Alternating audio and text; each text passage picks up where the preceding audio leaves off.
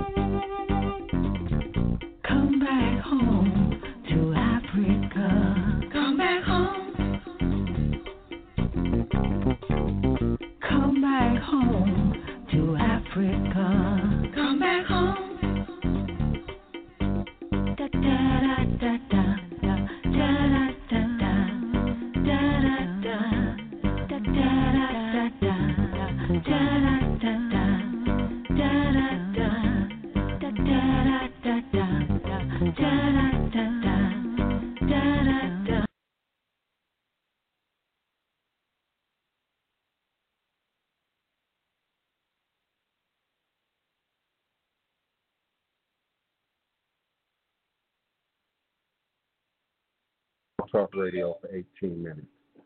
It's always right about 18 or 19 minutes before someone alerts me that I'm still muted on the Blog Talk radio before I manage to come back in. And I appreciate your patience for staying with me on the phone line.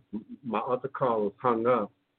Didn't even tell me they couldn't hear me. Just hung up and didn't give me any kind of warning, any kind of heads up. So thank you, Wapani, for letting me know that I was still muted on Blog Talk Radio, and I apologize. My Blog Talk Radio number is area code 845-277-9143. Can you hear me? Can you hear me now? Am I clear? Do press the number 1 on your telephone keypad, and I will unmute the Blog Talk Radio.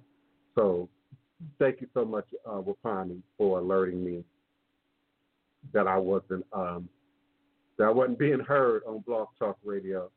Thank you so much for being with me, Beatrice James, and acknowledging your UK presence. Thank you for representing for the UK.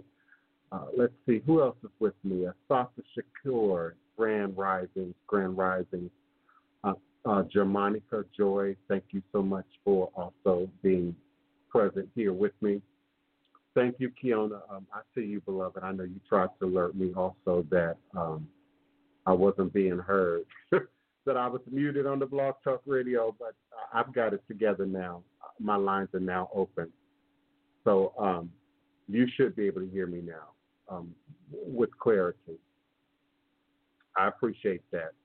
Bobo, Empress, Bobo, all is indeed a blessing, and we give thanks and praise always to the spirits and to the Loa for standing up as they will in any given moment in time space.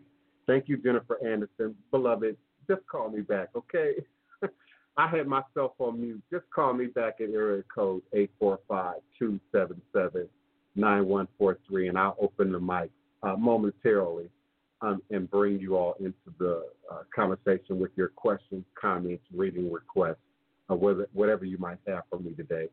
Iba Orisha, Mojuba Orisha. Greetings, Orisha. Thank you for always showing up and being present and bringing your ashe and your energy to this powerful platform of gods and goddesses in this square circle. I'm so grateful for all of you. Give me a moment. Please bear with me. My impatient participants who drop out when I don't immediately come and answer your calls, when I don't immediately come and give you that quick free reading. Don't do that to me. Stay with me and allow me to at least acknowledge you for being here with me in the room. Thank you so much for always helping me and having my back for fun. And Kiona, freight is always moving 24/7, all day. The warehouses are piled high with food. And they did suggest that even at the governmental level, we have a short stockpile of food stocks. But just as we saw with toilet paper not more than 3 weeks ago, there will be that slight panic reaction. People will head to the store and get what they can. And so it is suggested that people get what's available to you, get what you need, get what you can use, and then we'll see what happens as we move it forward. Greetings, April Anthony. Thank you so much for being a part of the show and your presence and your participation. Again, I greet you also, Germanica J. So glad to be able to have you here with us on another live edition of Revolutionary Hoodoo, New Orleans Food, Secrets and Recipes. Kiona, thank you so much for reminding us all to participate. Ask your questions, present your comments. Please use the phone lines, and I'll be more than happy to bring you in to the conversation. 314 area code, that's Missouri. I believe that's going to be Wapani. Greetings, 314. Yes. Come on in, beloved. Your mic is open. Greetings. I have a question about the lights. We were talking about that earlier, the lights in the sky. I thought that was just in Missouri, but we saw a string of lights go across the sky in formation rather quickly, and it was way too high to be planes or helicopters. My husband and my son believed it may have been satellites. I myself, my mind always goes in a different direction. and you had mentioned on the phone that the Navy actually was tracking that as well. What are your views on that? And, do you believe, I don't want to turn this into an alien program, but do you believe there's possibly, throughout history, they've shown in artwork, religious artwork, non-religious artwork, any major calamity, there's always some picture of a craft in the air with the calamity. What are your views on that? Well, first, I don't have a problem turning it into a show about aliens, ancient aliens, UFOs. I believe and have said all along that they're interconnected. Ancient cultures and societies, how we view and understand God, religion, quite possibly how we view magic and how that made its way into world culture, but also in a present modern context. And what's happening now is present, modern, and absolutely in context. One of my hashtags, context matters. Content matters, but context also matters. And so you witnessed something in the sky last night. And in a moment, I want you to go a little bit more into detail about that. Last night, I noticed something in the sky. As I went to close my classic historic Treme shutters, as I do every evening, as it gets dark, I look up and I see the crescent moon in the sky, and I see what I first think is because Venus is often really bright and really close to the moon in the evening sky in the summer months or early summer months. So I'm thinking it's Venus, but it's in motion. It's moving, so it couldn't be Venus. So I stopped to pay closer attention, and now I'm thinking it must be, what is it, the space station, the space shuttle, the space station, because it is that in the right lighting and under the right conditioning, you can see the space station with your naked eye. So I assume that it's that, and I come on back in the house. It is only earlier this morning that I start getting the tweet about the Pentagon releasing 3 UFO videos taken by U.S. Navy pilots. And this previously leaked videos were declassified to clear up any misconceptions as to whether they were real or not. The Pentagon on Monday released 3 declassified videos that showed U.S. Navy pilots encountering what appeared to be unidentified flying objects. The grainy videos, which the Pentagon says depict unexplained aerial phenomena, were previously leaked, with some believing they show alien UFOs. The Pentagon said it released the footage to clear up any misconceptions by the public on whether or not the footage that has been circulating was real or whether or not there is more to the video. It's a statement by the Department of Defense released on their website.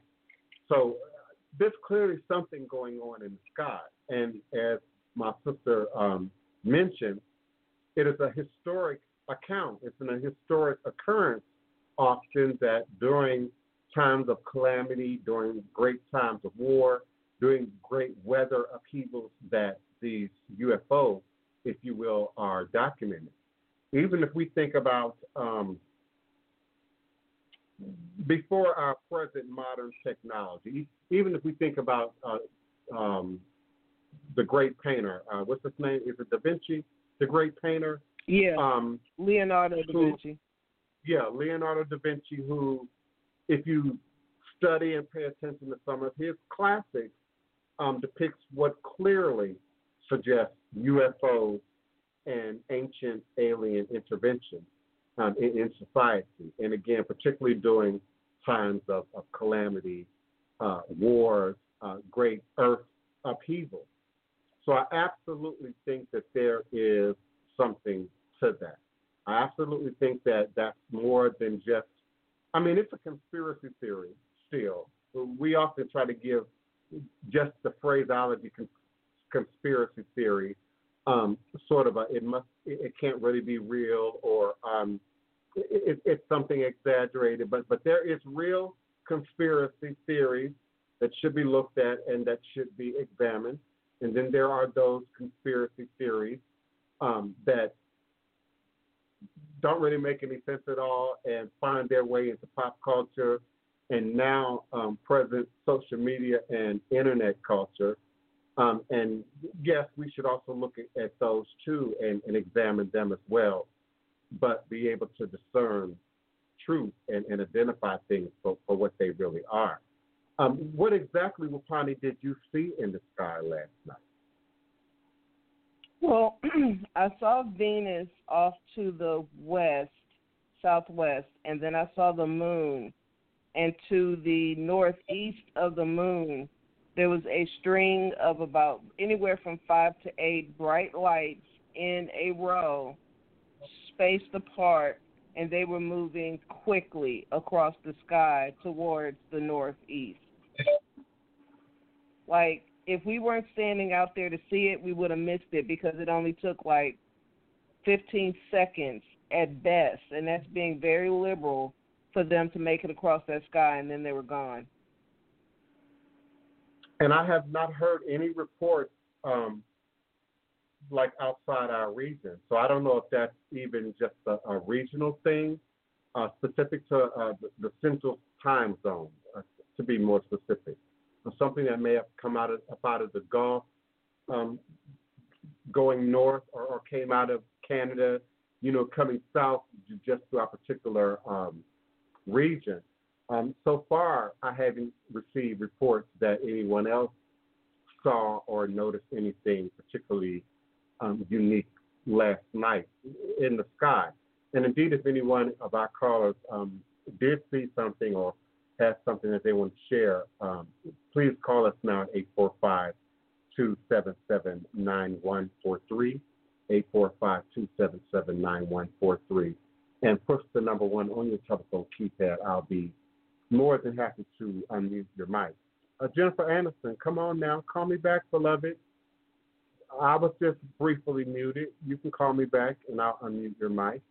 And those who are with me now, who are sitting and listening, as Keona and I both, please join in by asking questions and being a part of the contribution to the show. Wapani, I don't know if you remember me telling you this. The first time I had alien contact, I was in California. I'm going to say this was 1991, probably 90 going into 91, or the very first part of the year of 91.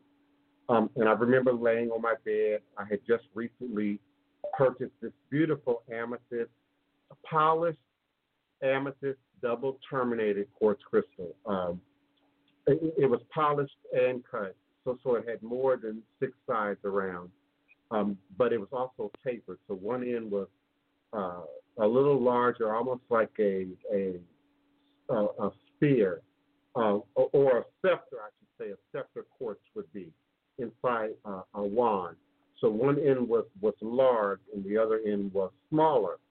And I somehow dropped it, lost hold of it, dropped it cleanly and evenly right down the middle. And I gave the smaller piece to a friend, and I kept the larger piece for myself.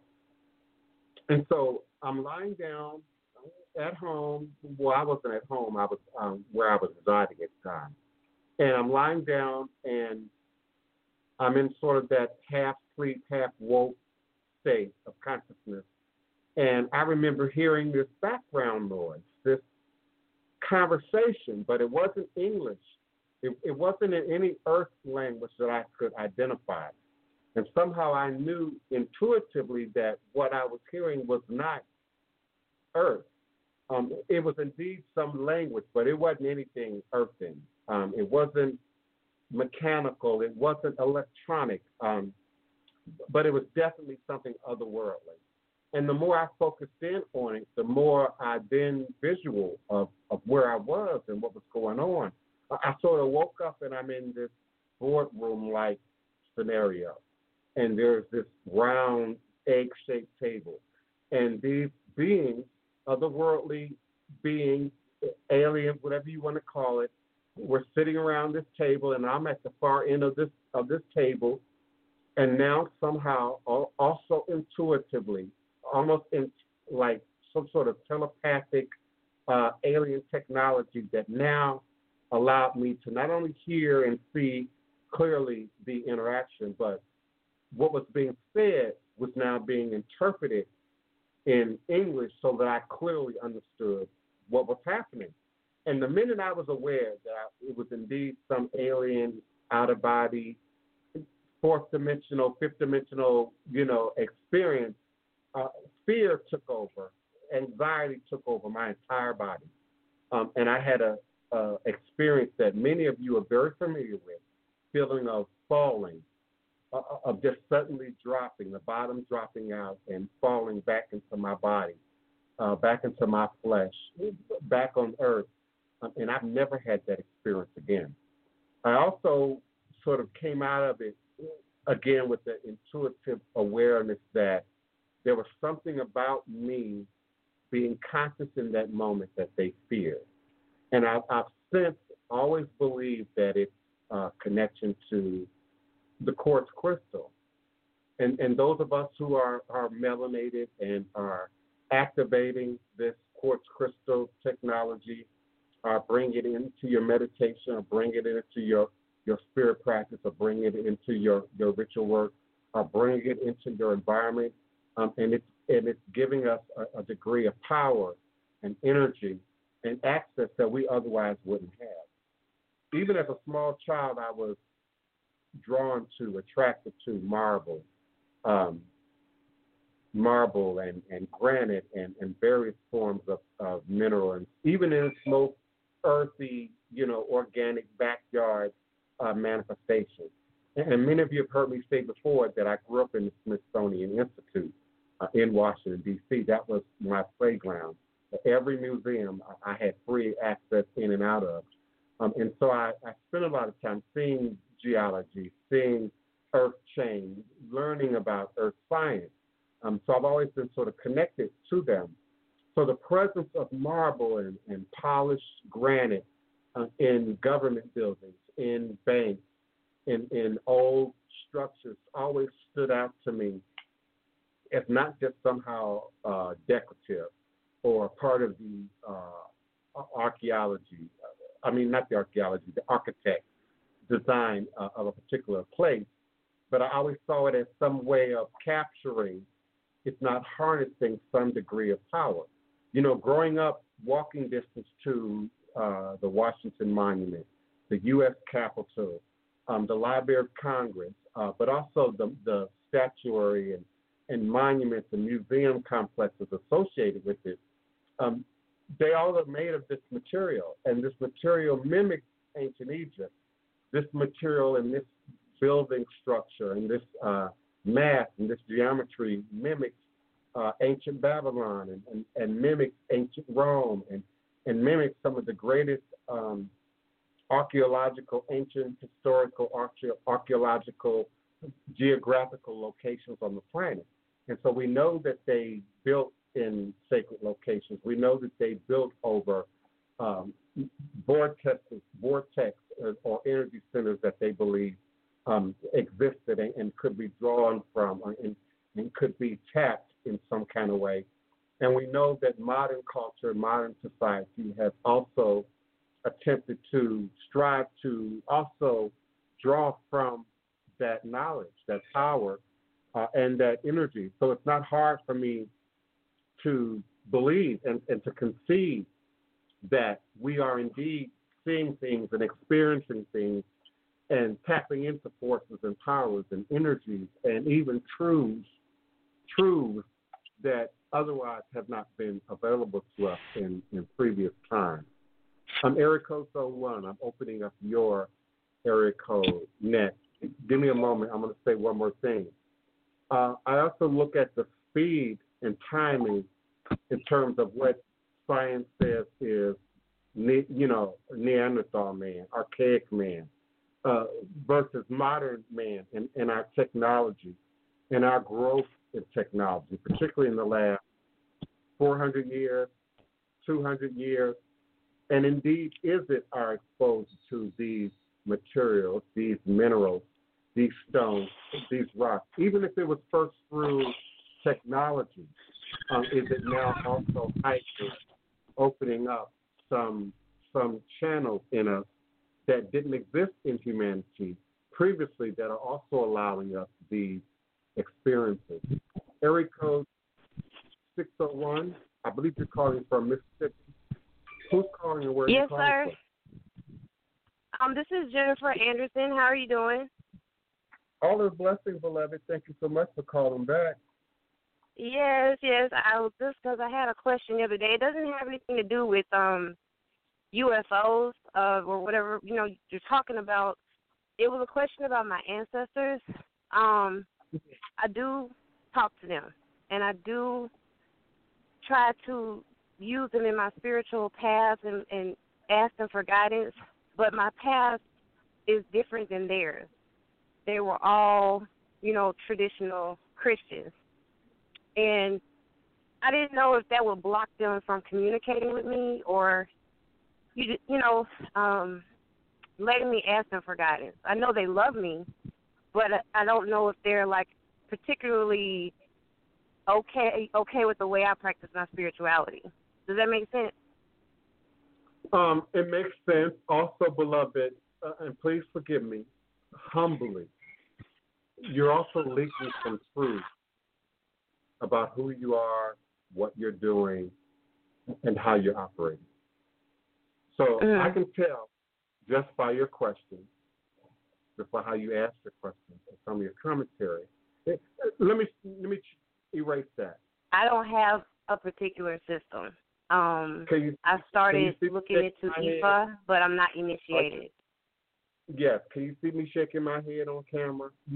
That's what I meant when I say you're leaking truth that you didn't say directly. You're also leaking a truth that you never had any kind of mentorship. You never had godparents or anyone who could even walk you into how to go about accessing and communication with your ancestors. Also, you opened up with I communicate, I think is the word, or talk to my ancestors, and immediately the light went off. How do you do that? How do you know that it is indeed your ancestors that you're talking to and who are indeed giving you the response?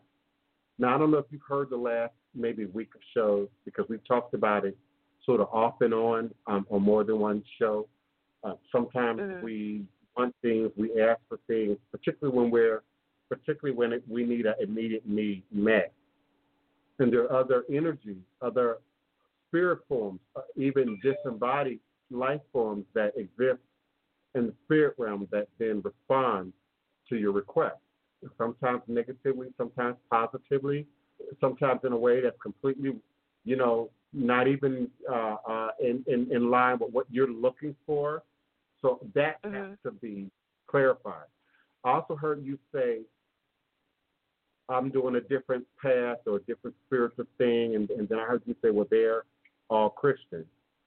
You haven't done your ancestral work. There's no way all your ancestors are Christian. There's no way. There's no way. Yeah, that's what I was thinking. I don't know the ones that weren't. I've only gone back so far, to my great-grandparents, and that's as far as I've gotten. And that's a question that I would indeed ask any client, any godchild, any newcomer is, well, who are your ancestors that you're communicating with?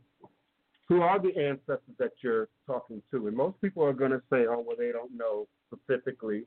Or they're going to say, they've chosen a few particularly that they, are connected to.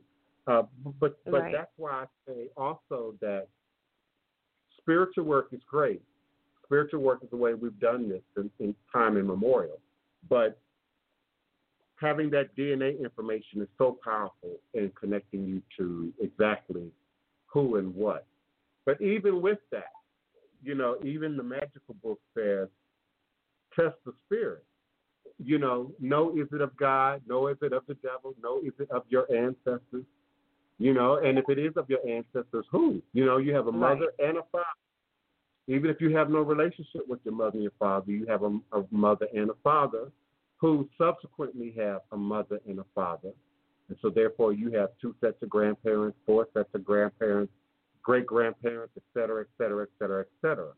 You know, and so when I look at my ancestry, just from now going back to the most recent ending of quote-unquote antebellum slavery, over 360 grandparents, at least, just on my mother's side of the family. So there's no way everybody was Christian. There's no way. There's no way everybody believes in the same thing. There's no way. And so it's going to be just as diverse as humanity is itself. And that's why we do ancestor work and divination, to clarify, even within the context of that, who and what we should even be pulling from. I had a caller the other day, someone who had most recently, and become the see. I'm going to come to you momentarily, beloved. I had a caller the other day who came to me and wanted to connect with someone who had passed, I think that same day or the day before, from the coronavirus. And of course, in a per minute context, I don't have a whole lot of time to teach and explain and to go into detail, especially in psychic world. And I'm having to type it, you know, at the same time. So I didn't have time to really go into detail. But if I had that time, and she was listening to me now, just imagine passing over, being a bit in a state of shock, just like an infant comes into the world in a bit of a state of shock, hollering and screaming, don't know quite what the hell is going on, where am I, who are you, might not even be able to see clearly, and now you want to ask questions. You know, where did you come from? Yeah. Who are you? You know, what are you bringing? So not every dead is to be communicated with. Not everyone who's passed over is to be counted, quote unquote, as an ancestor. No more than we count everyone over 35 as an elder in the living realm. So again, that's the kind of thing that shows up in ancestral work and divination, and people who had some kind of hands-on, guided walk into, tour into, instruction into how to commune and connect with your ancestors. I say this a lot, but I'm going to say it again, beloved. Keep a journal. By all means, no matter what you do right now, write down everything that you see, everything that you feel, everything that shows up in these dreams. And then, of course, you've got to connect it to your waking state. So, you know, your nature signs, your moon signs, you know, your waking vision. Connect that.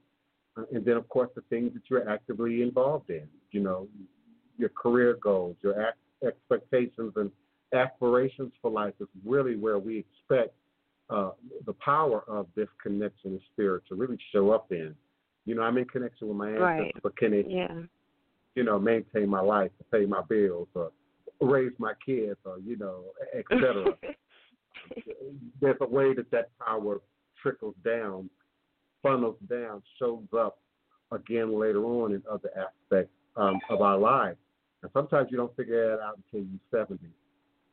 I'm amazed at the things that I hear my mom say now, you know, at 70 or in her 70s, that go back to her childhood and what her mother would have said or did not say, or what her grandmother, you know, would have said or did not say, and how she's just now gaining clarity of some of that, because it takes experience. It takes living life, seeing life from more than one perspective sometimes to really understand the fullness and the gravity of even our own magic, our own power. So keep doing that, beloved. Please stay with me. Okay, I will. Your mic will remain open. Just mute yourself so that we don't hear your background noise. And then if you have a question or comment later on, just unmute yourself again and politely come on back in, and we'll help you. Thank you so much. Thank you. Greetings, Mom. Thank you so much for being present and being with us. Greetings, Sterling Miller. Anyone else who I haven't acknowledged? D.D. Heyman, thank you so much. I appreciate you for being a part. Become the Sea asked, and I believe this is my next question in the live chat. Am I familiar with the works of Scribe Ross Ben, Rocks of Ages? It's a great book about indigenous uses of crystal and mineral nation. I am familiar.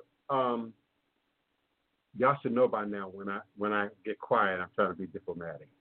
I'm trying to find my words. I've been studying, as I just shared, crystal, mineral, and stone since I was 4 or 5 years old, and I was born in 1966. So there aren't a great deal of book authors. Now, modern, that might be different. If the writer is new, if the author is new, if the prophet is brand new, never written before, I might be just completely unfamiliar, unaware. But a lot of people I'm well aware of, well read, well versed in. There's just so many deeper levels of understanding of this knowledge that I can introduce you to in terms of book study. I also want to, if you don't mind, becoming a seed. I want to connect your question to a question that was, well, it wasn't a question, but a statement that Hoodoo occultism sort of interjected yesterday about studying from people who look like him, only learning from people who look like him. And there are also, well, first when we look at time, when you go back to the 20s, the late 1800s, the early 1900s, the early 20th century, ain't a whole lot of black book authors in many of these areas of concentration that we are so aggressively pursuing today.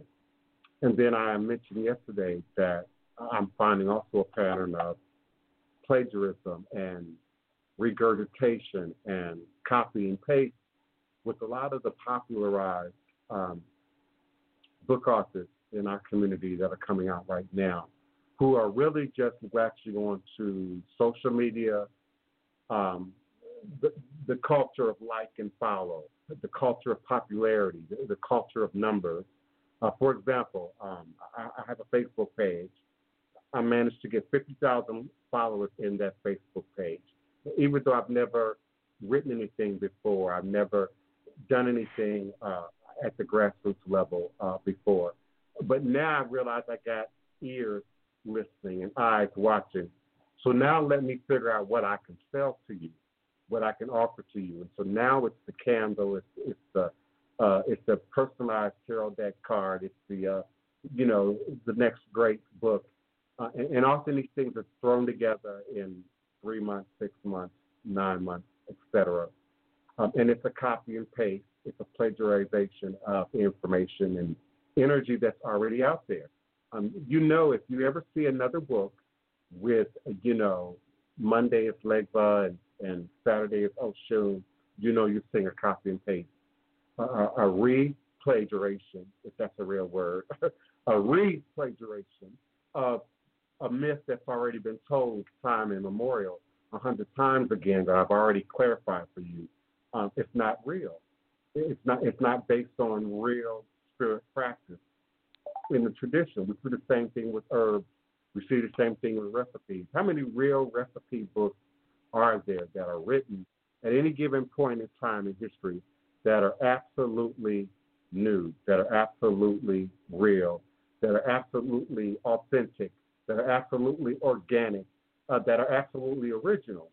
I love old sitcom TV. Remember the Jeffersons and Mother Jefferson just knew she had the book and she had her grandma's old recipes, and then Mother Jefferson came in and said, oh no, those are my grandma's old recipes, and then we find out it's just a regurgitation, it's just a copy and paste, it's just a repeat of what has already been done before, but it's painted anew for the new audience who's never heard this before, never seen this before.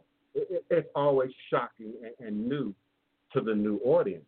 Religion is always shocking and new and just intoxicating to the new adhere. I've seen it in Christianity. I've seen it in Islam.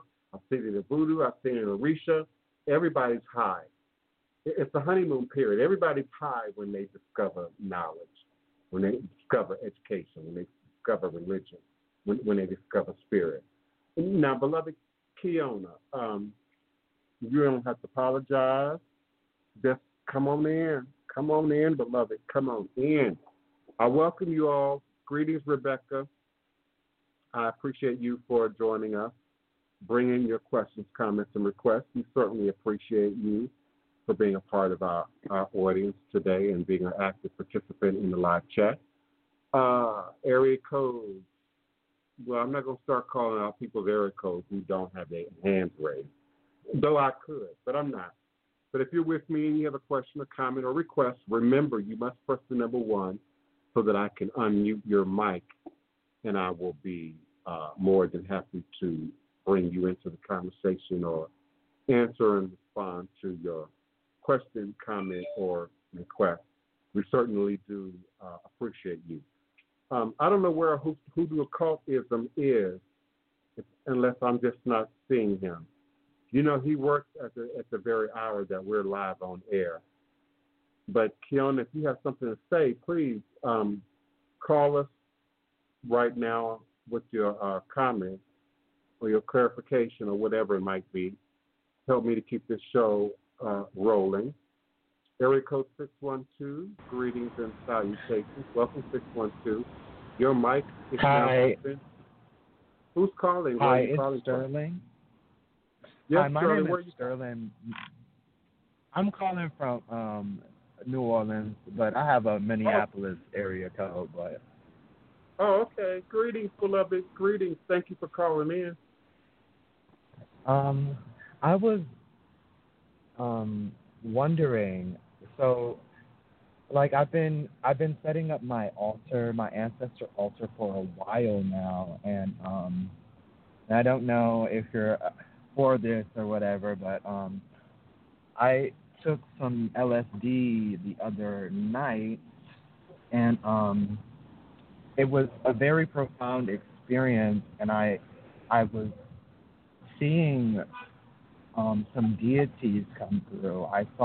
I saw my mom, her spirit. She was laying on my bed, but I also kept on running into Ganesh.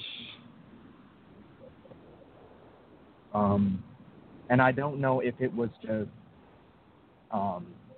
the drugs or if it was like an actual spiritual experience. But yeah. Okay, I'll be glad to respond to that. Now, listen, I don't know how long you've been listening to me, Sterling. I'm a bit of a truth teller. I have to tell it like it is. I have no other wiring. Now, just like previous callers or many shows, you also are leaking your truth. You're leaking your truth.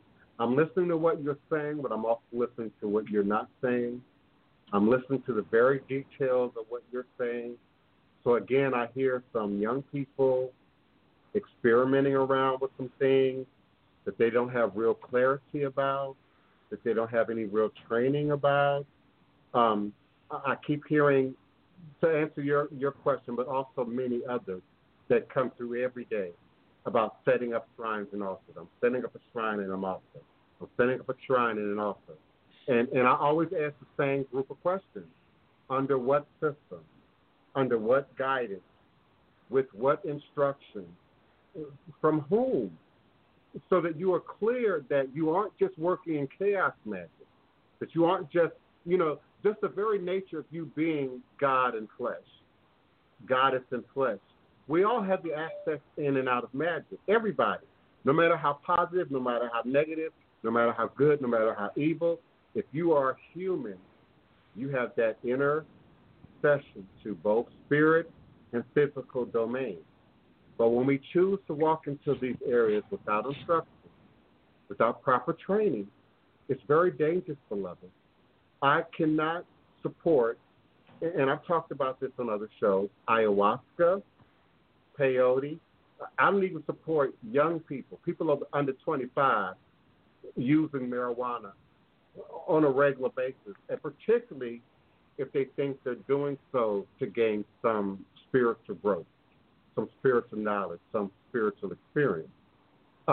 Because one, your wiring ain't there yet.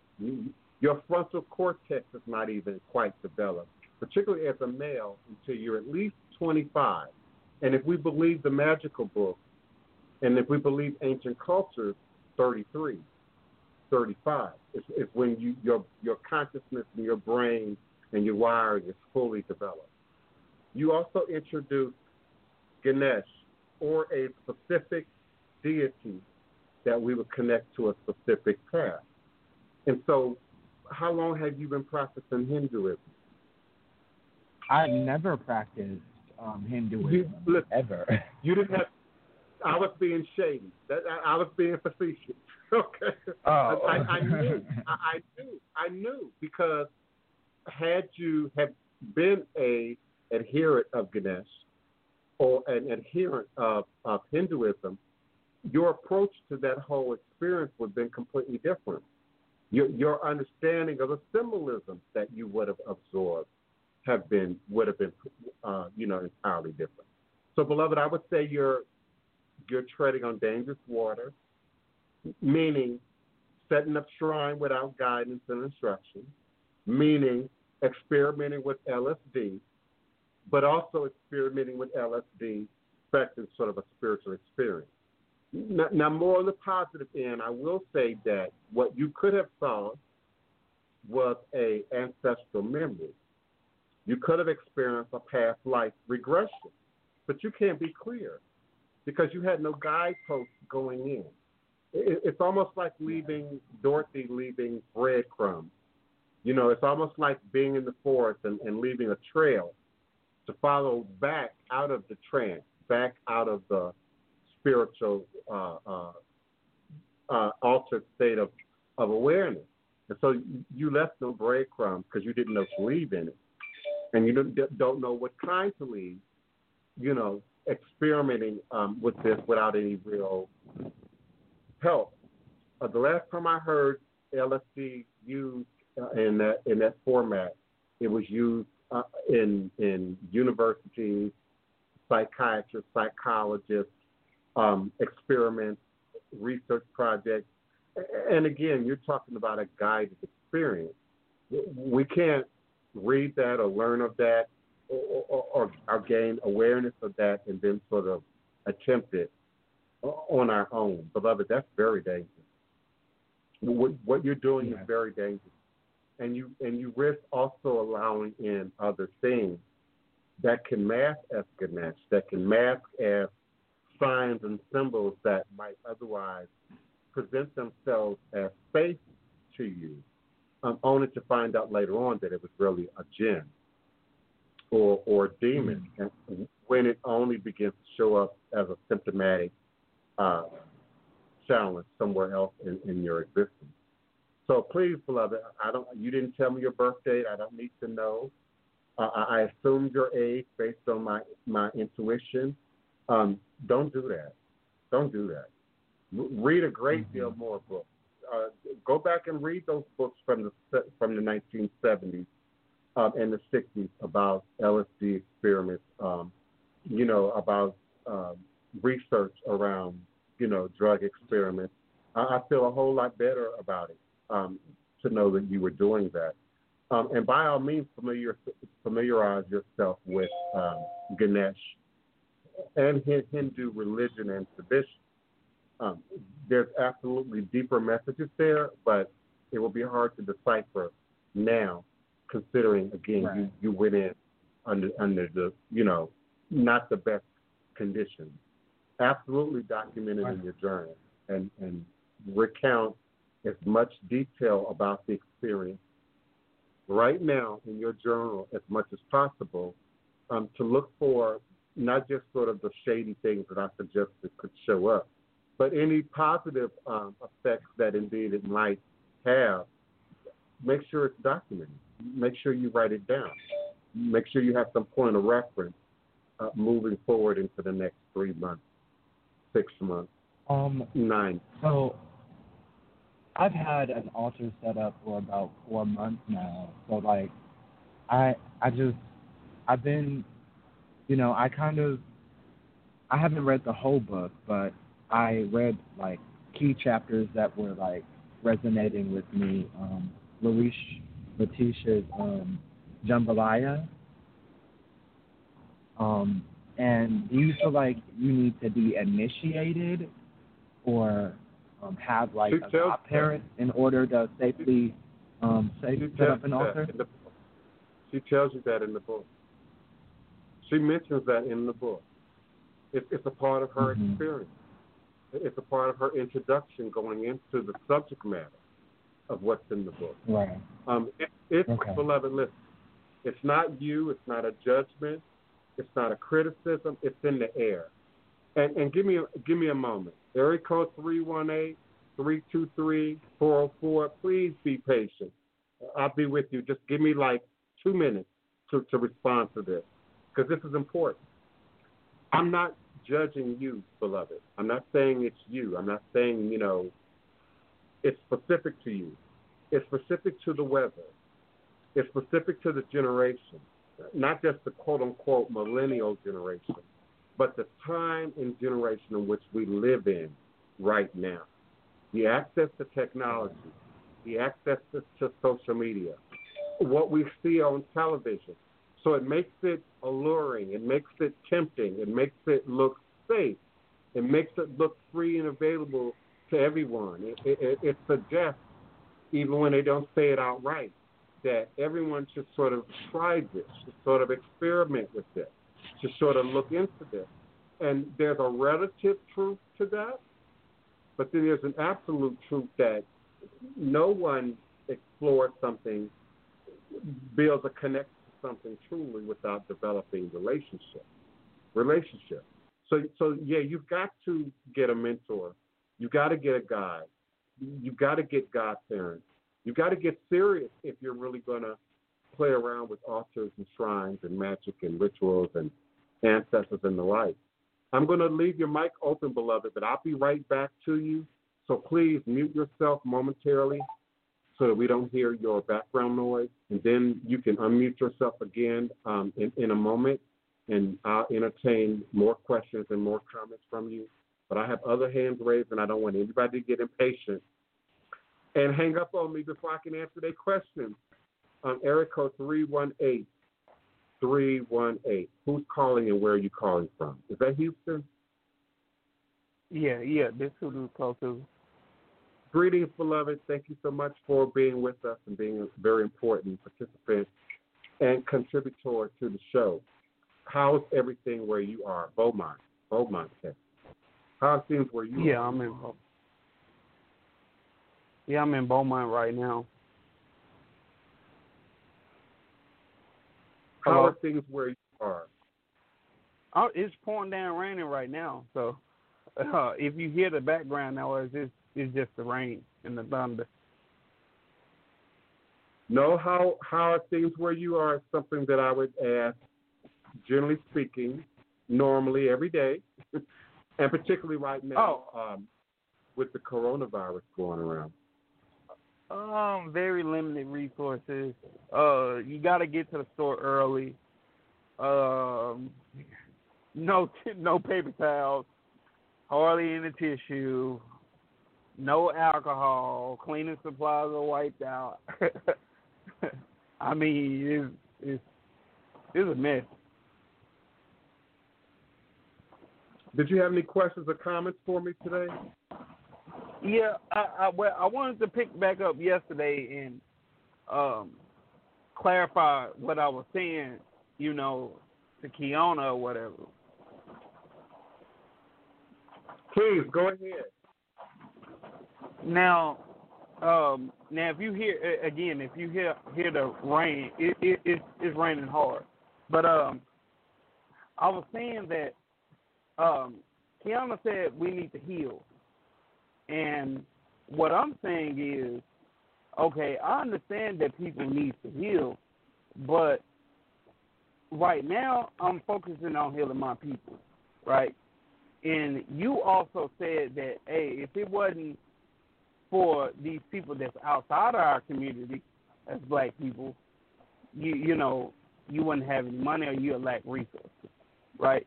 But that's a contributing factor of what's going on today with oppression of our people. It's, like I said, it's 76 billion of us on this planet. Why don't you get money from our people? Well, there's a reason why you don't get money from our people, because systematic oppression of our people. It don't make no sense. Be careful. Okay. Because I'm listening to every word you say right now. Be careful. Okay. Be careful. Now, look, I'm just like you. I have to speak the truth.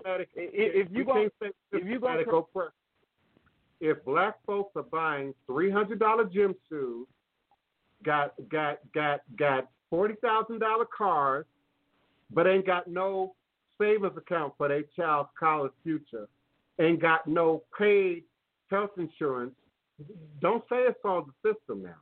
So don't say it's all white supremacy. You know, your hair is dead, your nails is dead, you on point. You know, you got cable TV. Don't say it's the system. You said yourself, look at the Hispanic community, who might have 10 family members in one house.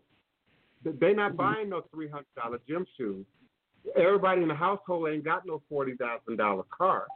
They ain't got no cable, you know, and they're managing to make their goals. So be careful.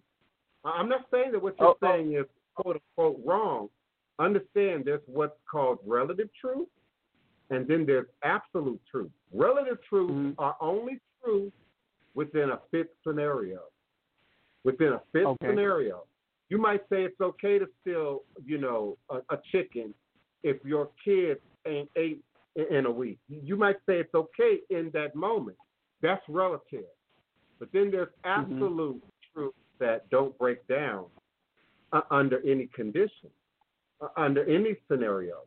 So if I accept what you just said, how do you explain that most of our, if not your grandparents, because I might be a little bit older than you, then maybe your great-grandparents and your great-grandparents and even your great-great-grandparents are under the most oppressive conditions. Most of them had their own land, had their own house, had something that they could leave down to the next generation, even if it didn't make its way down to you. So we can't say that it's the system entirely. We can't say that it's white supremacy entirely. That don't have anything to do with the end of the day, how you count your money, how you pay your bills, how you place your sense of value. Now, there's things that can change that are a product of white supremacy. Mental health, a lack of food security, lack of nutrition, lack of resources and availability. But that's relative, once again, to where you live. That's relative to what you understand about what's even available to you. So that's what I meant yesterday, and I'm sure Kiona going to jump in here eventually at some point. That's what I meant yesterday when I said, hold up on that whole Black Power bus. I'm probably as Black Power as they come. Remember, I'm a product of the 60s. I grew up in the 60s and the 70s. So I can't find very many people who consider themselves Black nationalists or Black Power or Black conscious who are even on my level. Who've gotten rid of the white supremacy in themselves, who've gotten rid of connection to the white supremacy in their own life. You know, I don't own gym shoes. I just bought my first pair of gym shoes to do the 1811 slave reenactment. Okay, I don't buy designer labels. I don't own a car. Never have. Never owned a car. So I'm hot. I'm sensitive. You know, and listen, it's okay to disagree with me. I'm not saying you got to agree with me, but that's a slippery slope with me when you start talking about white supremacy and what white supremacy has done versus what white supremacy is doing in us and around us and to us right now in this present moment, when there are too many examples around us of people who are finding their freedom, just like emancipation papers. Oh, okay. Now I agree with you because you're looking at it in the standpoint of we can still do better in the circumstances we are in now, right? Like anyone can do better in the circumstances they are now. Okay, but what I'm saying is that look at, for instance, when we did have our own money, or making our own money, having our own business and stuff like that. Look at the places like Tulsa, Oklahoma, where they come in and bomb the place for no reason, like no reason at all. For instance, another thing, that still okay. Hold. Let me respond. Can I respond just to that one point? Okay, so they did the same thing to the Japanese. Mhm. Came around, rounded them up, put them in concentration camps right here in America, and not the, where you couldn't really be poor and Asian and just hanging out in America at that time anyway. But we're talking about the store owners, the bankers, the property owners. So I'm not saying that they, again, live under the same. They lived in a racial oppression, but not the same racial oppression as ours. But I'm saying in terms of, yes, communities have been destroyed over racism, but not just black people. And those communities get up and rise again. I understand that. I understand what you mean, but at the same time, China has Asia, who have our back right now. China have NATO on their side, right? Who has our back right now? In America right now, we're the only people that have our back, and that's what I'm saying is, I'm not turning out and saying, hey, I'm just gonna be naive and don't care about no one else. I'm not saying that, but what I'm saying is most of the healing needs to be taking place in our community. Don't mean you can't be taught from another person. Doesn't mean you can't teach another person. But what I'm saying is, it's a outstanding brainwashing going on from the things that you just said. For instance, buying sneakers instead of buying an insurance policy, right? Buying a car that you can't afford and you can barely pay your house, right? So what I'm saying is, it needs to be some people that have our people back. And what have been most effective for our people is spirituality. What are you doing right now?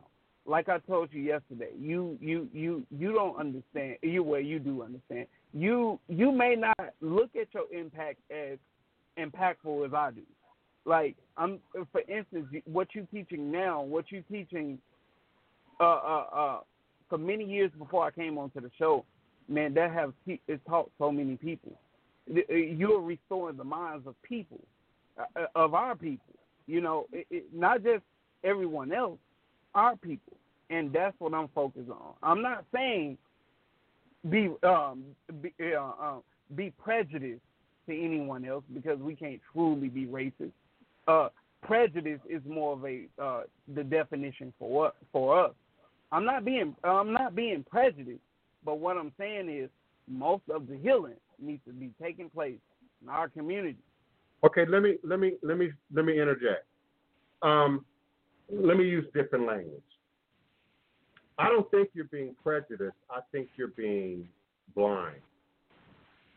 I think you're in denial. I think you're so fueled up by white supremacy and racism that you can't see clearly. That you've ingested the white supremacy and the racism pill till that's all that you can see. And so now your very response, your very reaction is not to empowerment of your people. It's to sort of this fear, this threat, this battle with white supremacy. At some point, you got to put down the battle with the monster and address the very thing that you just said that you're most concerned of. So to use my therapeutic language, my Iyanla Vanzant words, what I'm hearing you saying is two things that contradict themselves. On the one hand, I hear you saying all I'm concerned about is our healing, our repair, our fix. Mm-hmm. But then you want to limit the hands in which that comes through. You want to limit the resources in which that passes through to get to us. And if I'm going to be selfish, whether it be for myself or my people, I want what I need no matter who it's coming from, no matter what hands it passes through, no matter how I have to get it. And that's the demonstration that we see often from other ethnic groups when we think of these podcasts that are just about race and racism. And we say, oh, well, the Hispanics are doing and the Asians are doing, as if they don't have divisions, as if they don't have aspects of their family that are also in conflict with modernization, westernization, the white man, if you will. But because it's such a taint in the black community, sometimes I feel that's all we see. You heard me talk about the more global Pan-African, Trans-African worldview. Well, I don't find that among that many African Americans because we can only see through white supremacy as we have experienced it, as we can relate to it from this purely U.S.-based contextual context.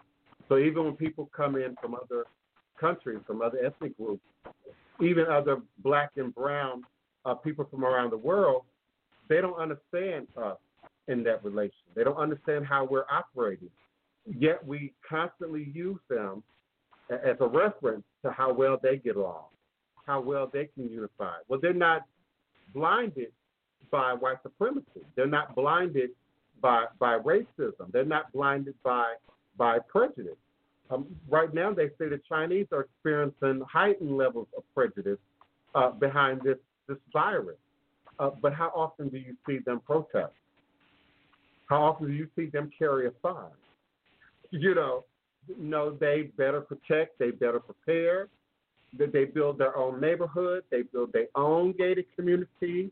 They don't have time to focus on just the problem when there's more energy that can be invested in the fix. So another way of looking at what you said in relation to me, what you said sounds great. Okay, so people are gaining something from me, but it's of no value to me if I don't know it, if I can't see it, if it's not being demonstrated, if it's not showing up in people's behavior, and if it's certainly not showing up as some kind of residual back to me, then what good is that for me? Think about our people who created packs, created events, created products, and all that glory and all that revenue and all that money was given over to the master or to the system or to other people. They didn't get any benefit from that. Oh, yeah, we hailed them now as great ancestors. But what did Harriet Tubman get? What did Sojourner Truth get? So until we change that, if I want to look at the stereotype that other people take care of their people better, they take care of their living people, not the dead and the dead ancestors and those that came before, which is how we do it. Everybody shows up at the funeral. Everybody shows up at the repast. Ain't seen you in 20 years, but you at the repast, you at the funeral. We hail Marcus Garvey today. Who hailed Marcus Garvey while he was alive? We hail Malcolm X today. Who hailed Malcolm X while he was alive? And so until we change that dynamic, give me my flowers while I'm alive.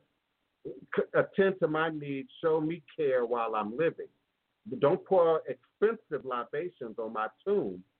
Don't pour $500 champagne on my grave and call it ancestral worship and divination 100 years from now, 200 years from now, after I struggled in this life to bring this message forward.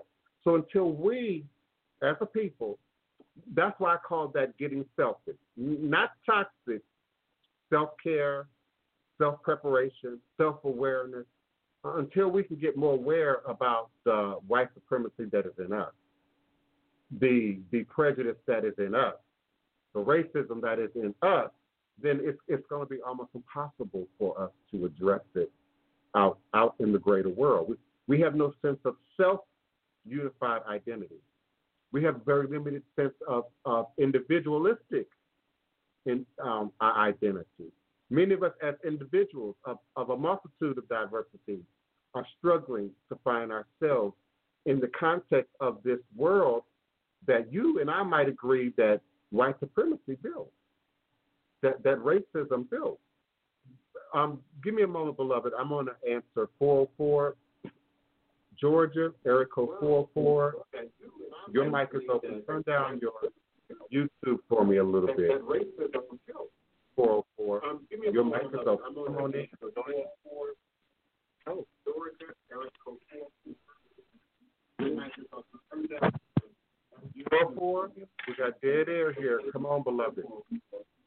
Did you have a question or comment? Did you have a question or a comment? I need you to turn down your YouTube. It's a delay. Okay, I turned down my YouTube. Okay. Yes, How can we help? Who's calling? Yes, who's calling? Where are you calling from? Who's calling, beloved, and where are you calling from? You may be listening on a delay. That's why I asked you to turn down your YouTube. All right, I'm going to move forward. Area code 323. I think that might be Kiona. Area code 323. Greetings, beloved.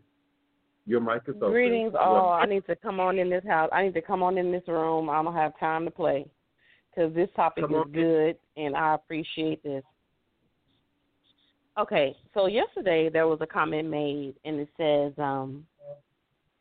you can't teach me nothing if you don't have more than me. And that's where I feel like we failed as a people, because we look at material, and then we get money, and then we go make the European fashion designer more wealthier than what they were. And then we stand there on our social media platforms with our fashion designers on that we've made the Europeans more rich with, and say we've made it because we're able to stand here in $1,000 shoes. Even myself included, I've gone to spiritualists that weren't authentic, spent thousands of dollars. But then when I get amongst authentic spiritualists, and I'm like, well, what can you offer me? What can you give to me for free? Because I've been seduced and reduced.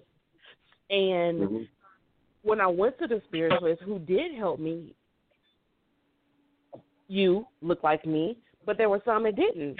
There were some that didn't even speak the same language as me, but they were able to put Florida water in my hands.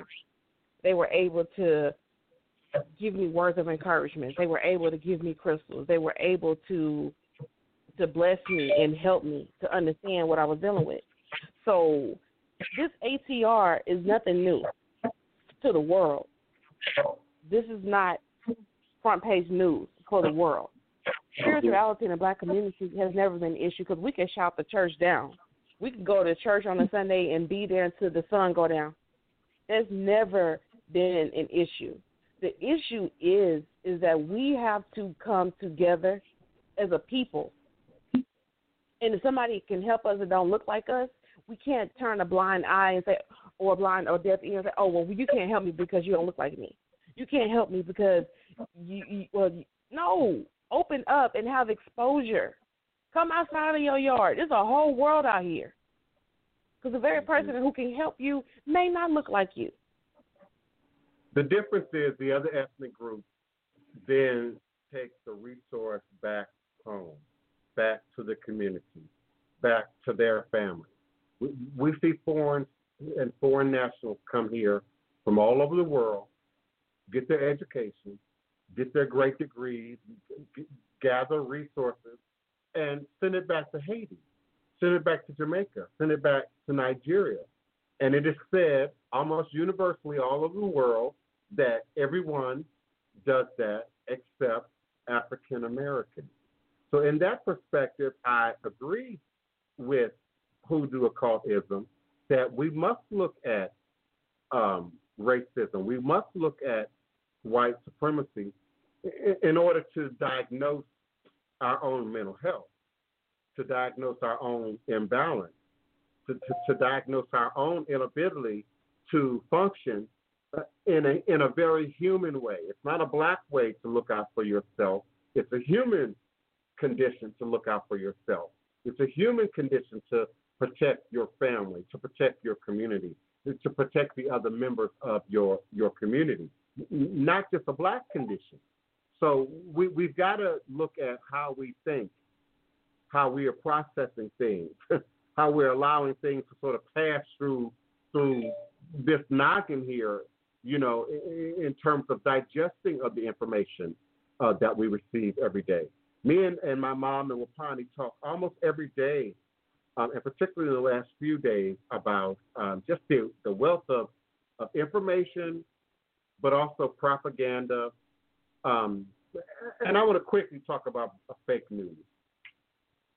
Fake news itself is a fashionable, trending word and word usage that unfortunately your president created. So now everybody's shouting fake news, fake news. It's all fake news now. So much so that any news is fake news. If it doesn't come from the community, if it doesn't come from grassroots, if it doesn't come from, you know, what your auntie said or what the guy on the corner said, then it must be fake news. And the voodoo, the black magic, the witchcraft that I see him working on the world is that he is a part of what the magical book talked about. The head will become the tail, and the tail will become the head, and the mothers will be against the daughters, and the fathers against the sons, and basically that everything would reverse. Truth will become the lie, and the lie will become the truth. It's all a part of that shift in global awareness, but also global consciousness, coming into the understanding that, wait a minute, I am God, I am Goddess, I am connected to the creative mind. The internet made us that easier for us to grasp, by the way, that I can influence something more than just myself. But then people are setting out to influence just based on the information that they have, or the information that they believe that they have, based on what they see and can comprehend around them. Eric 44, you dropped me. Beloved, I just needed you to turn down your YouTube so that you could eliminate the buffering between me saying hello and you hearing it. But I welcome you to come back in and be a part of the conversation. I'm having a little bit problem with my chat, Kiana. So let me refresh my page here. Nothing in StreamYard is connecting right now in the chat. I assume everything on Blog Talk Radio as well. Everyone's mic is still open. 314-612-323. You all are always welcome to comment at your leisure. Particularly when I'm trying to figure things out and I'm not talking. Okay. I need y'all to say something. I was so engrossed in what you were telling the young man that I really didn't have anything to interject. That's okay, boo. I think I got my chat back. It looks like my StreamYard is back on. And me personally, I don't care about the color of your skin. If somebody is in need, help them. Help them. If they're white, black, brown, green, help them. Because through this life, nobody's going to get it here alone. Nobody's going to get it here by simply going off after their own community. Many have entertained angels. We have to be people. Now, see, that is something I had wanted to chime in on, but I didn't know the beginning of that conversation that started yesterday, so I didn't want to not have the right foundation for what I wanted to say. But it still applies in this situation. Everything is energy. What energy you put out, that's the energy you're going to get back. So at the end of the day, if you see someone and you can help them, that comes back to you. That spreads that vibration to them. They may take that vibration and pass it on to the next one. That's how you have a world movement. Change your vibration. It will change the vibration of the people around you. And I would like to agree, but also take that to another level. And that is in that often when people want to be racial, they don't even know what race is. They also don't know what race is. And so we're looking at black, white, yellow, brown, red, whatever. You're looking at the most superficial aspect of who a person is, and that still don't tell you what their race is. That still doesn't tell you what their ethnicity is, just based on that. I had someone just call in, and you stuck with me for 5 seconds, and then you dropped. I mean, come on now. I mean, you didn't even give me a chance to answer the call. Okay? My goodness. And some of you are hearing a delay between what's happening on Blog Talk Radio, what's happening in YouTube Live, and you have to also allow for that. But, yeah, I think sometimes, too, when we talk about race, especially now in this age of DNA, some of you think you black and you're not. Some of you think you're white and you're not. And you have no real idea what you are because you ain't did no real scientific study into it. You can't trust what the shade look like. Have you ever seen Tony Bell? I mean, come on now. Tony is whiter than some white people that we know. And she's black as they come. Okay? We even have a very superficial context, scope of view when we start reducing things down just to race. It's so much deeper than that. I like to reference Ina Frontnik quite a bit, who was the Ukrainian woman who came here and slept on black folks' couches while she did the paperwork and the research to prove the very existence of Marie Laveau. We would not have documented proof of Marie Laveau until this time zone, this time period, by the way, until the 21st century, did we not have real documented proof of who Marie Laveau was or that she had actually existed. She was just a legend up until that point. So we've got to get beyond the superficial implications of what race means and says to us, particularly when it's often colored by, influenced by white supremacy itself. The very white supremacy that we fear or that we seek to be putting an end with is still influencing the very conversation that we're having today about our very lives, about ourselves.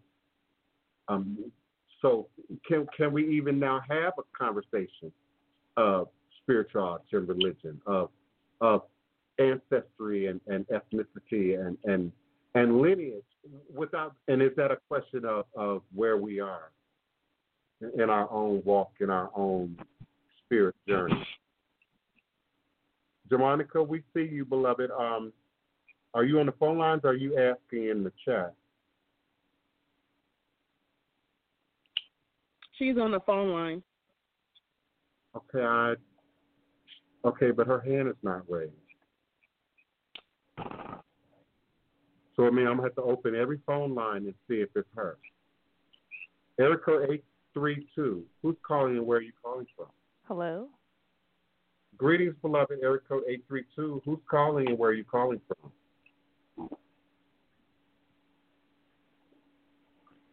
I believe this is me, Jarmonica. Yes, beloved. Area code 832. Are you with us? Yes, it's me, Jarmonica. Yes. How may I assist you? I am so sorry for the delay.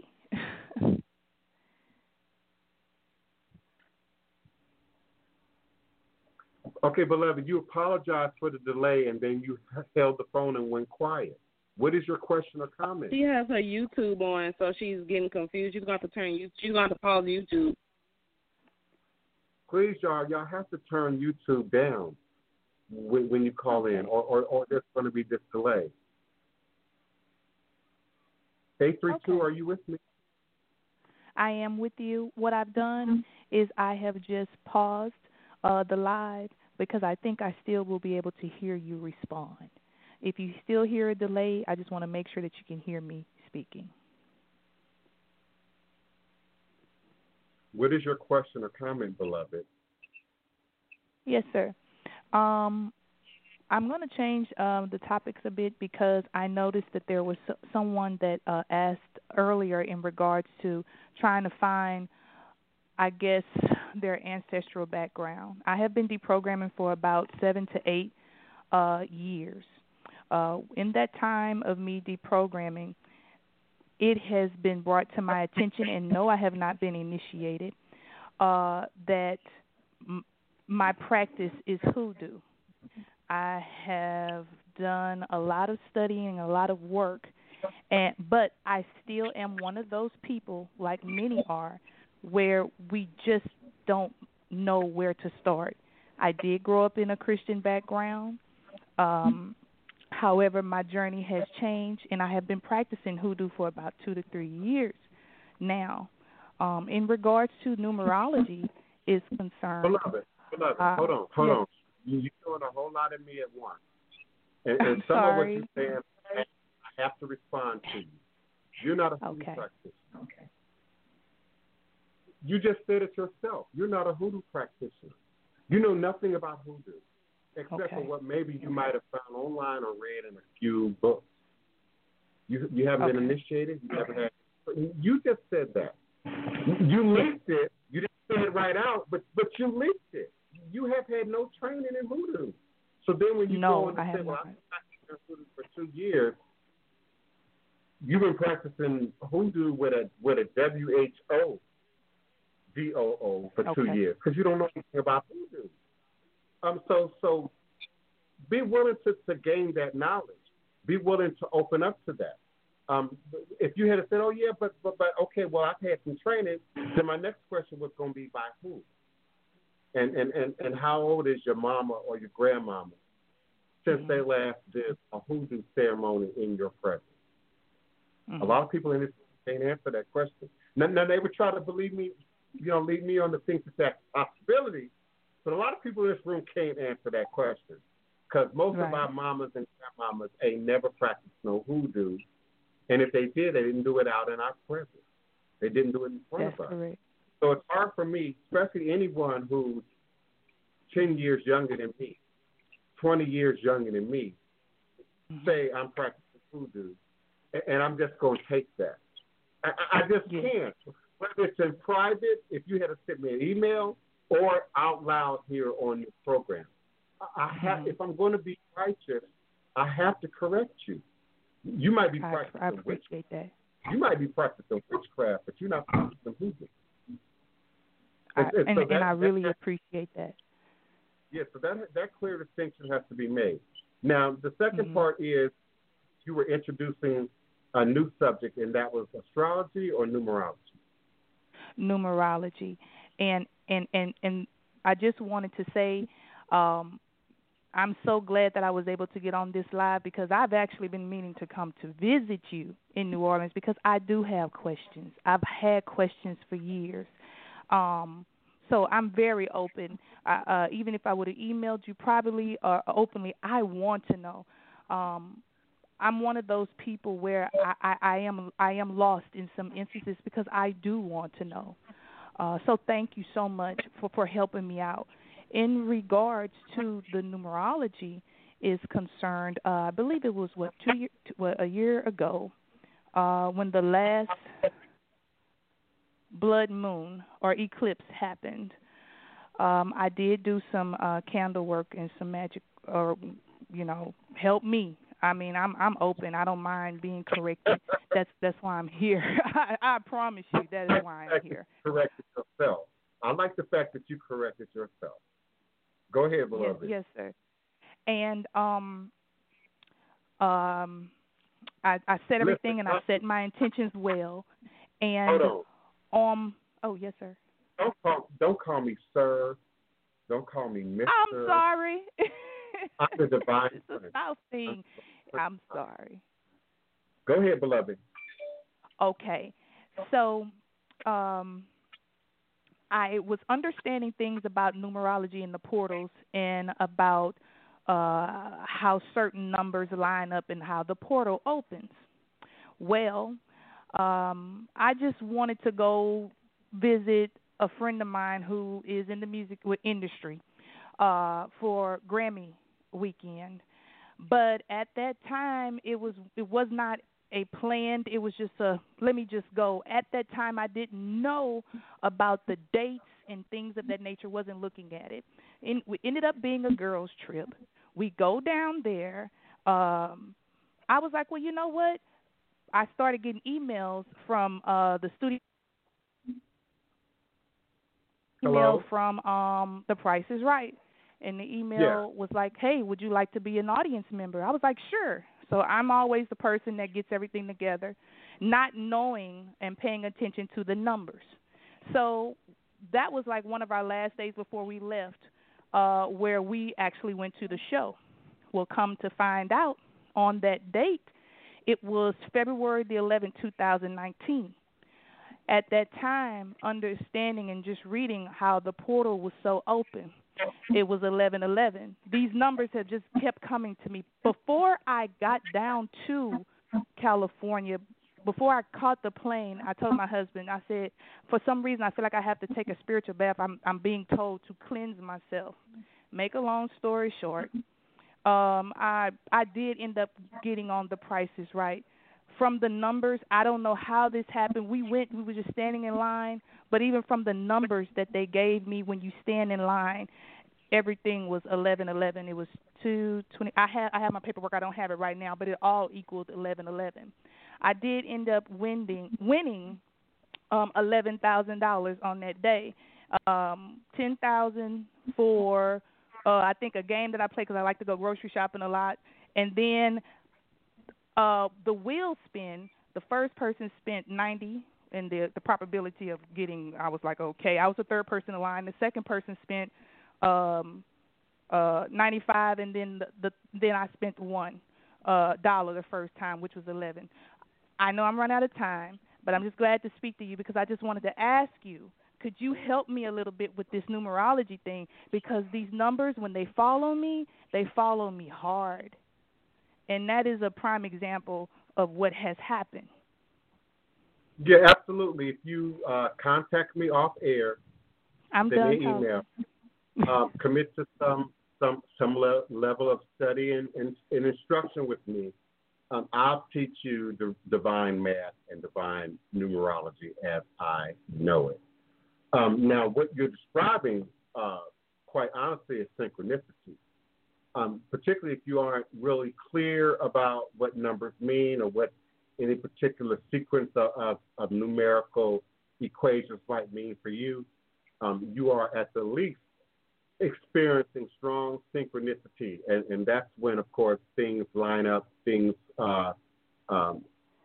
dots connect, which might not otherwise be there. We might think about the same thing at the same time. or I might imagine an idea and someone else imagines a very similar idea.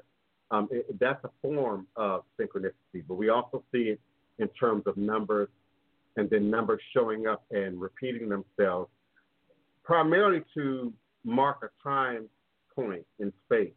Almost if you can envision an old VCR tape or old movie cinema tape with an actual visual time stamp running concurrently or consecutively in the process. So you're now seeing your 11s or your 3s or your 1s or particular combinations of numbers line up in unison, which is what's referred to as synchronicity. And so they get you to pay close attention to a particular point in time space. And of course, patterns. And it reinforces my idea of keeping a journal, documenting all of our spirit activity and our dream activity, and of course, those synchronistic moments, because in time you absolutely gain a greater sense of awareness about what's being said, what's being offered, what it means. I'm going to take just a momentary intermission. I will be forward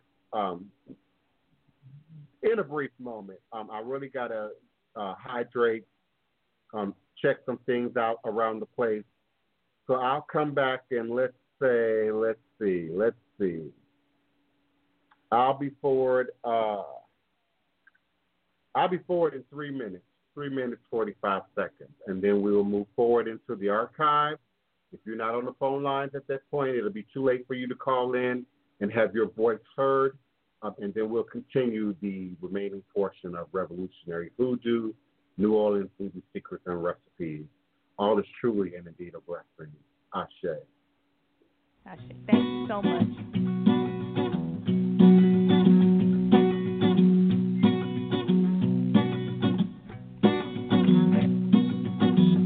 A dash of cayenne to the root. Gonna put on my grease suit. Boil a gumbo, hot and steady. Don't care if Freddy ready. Gonna pray at that old cemetery down on Claiborne where she's buried.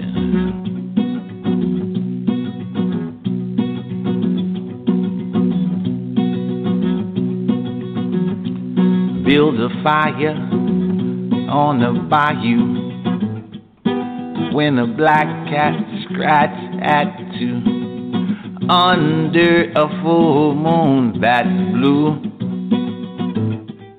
Chant the magic words, Kufaru. A dash of cayenne to the roux. Gonna put on my grease suit.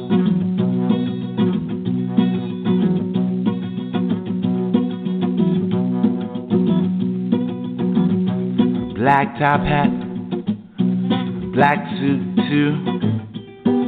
Same old ride that Moses threw. I'm gonna get them bones out the graveyard for you. Can't see my eyes, black shades too. A dash of cayenne to the roux. Gonna put on my grease suit. Yeah.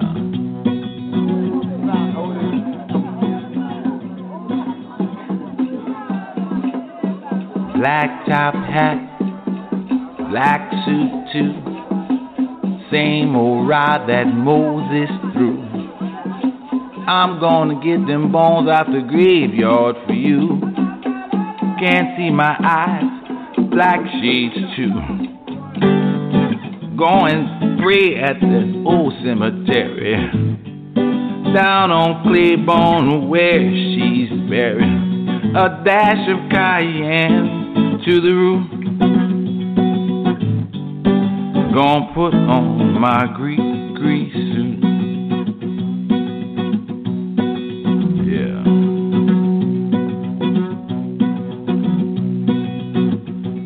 black top hat, a black suit too. Same old ride that Moses threw. I'm gonna get them bones out the graveyards for you. Can't see my eyes, black shades too.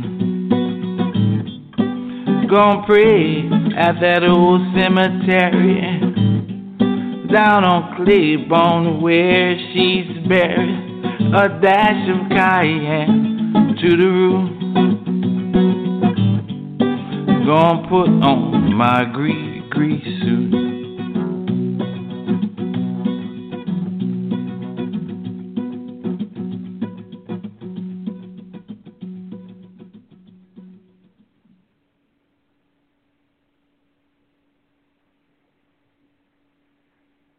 All right, I'm coming. All is a blessing. They can't hear me on Block Talk Radio because I hit. Oh, yes, they can. I thought I hit mute before I went out. But I'm with you. All is a blessing. Thank you so much for your patience and for remaining present here with me at high noon, U.S. Central Standard Time for Revolutionary Hoodoo, New Orleans Voodoo Secrets and Recipes. And, of course, it's not high noon any longer. It's actually 5 minutes to 2, U.S. Central Standard Time, 5 minutes to 2. I will be moving forward momentarily. Our Blog Talk Radio phone line connection will end in terms of the live broadcast momentarily. So if you're not on 845-277-9143, at this moment in time space, you probably will not be able to get in for the remainder of the show. And, of course, those who remain with me, your mics are still unmuted. You are still available to comment at your leisure. Just unmute your mic and politely come on back in with your question, comment, or request if you are indeed already with me and on the phone line. Crystal Bowser, please forgive me, beloved. I'm live on air right now, so I cannot entertain you on Psychic World. I am registered busy, so give me some time, beloved, and I'll be with you again momentarily. And, of course, if you're live with me in the StreamYard chat, whether that be YouTube, Facebook, wherever you're with me right now, please do type your questions, comments, requests in the chat in all capital letters. I'll be more than happy to acknowledge you respectfully and open up you, allow a response to your question, comment, or request. I'm trying to read and talk at the same time here. I'm looking to make sure I'm not overlooking any of my questions in the chat. I thought for sure I saw a question from a regular participant, and now I can't find his question or his name.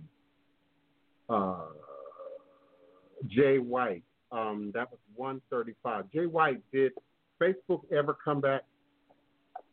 Did you ever get a clear connection back on Facebook? If you're still with me, let me know. And let me know where in Facebook that happened, because I'm streaming on my Blog Talk Radio page and Facebook, but I'm also streaming on my House of the Divine Prince Facebook page in the Facebook. Greetings, Keisha Smith.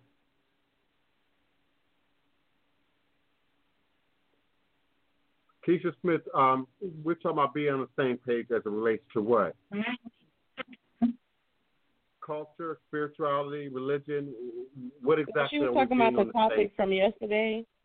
She said that when she went to bed last night, that the topic from yesterday was on her mind, and she's late coming in on the show, so she's just saying that she wanted us to be on the same page, and we're just telling her that we all talked about it earlier. Okay, yeah, because if she meant, being on the same page in terms of culture, religion, desire, what we all see collectively, whether we're looking at humanity or whether we're looking at black people, or I think sort of the idea of a same page is an illusion.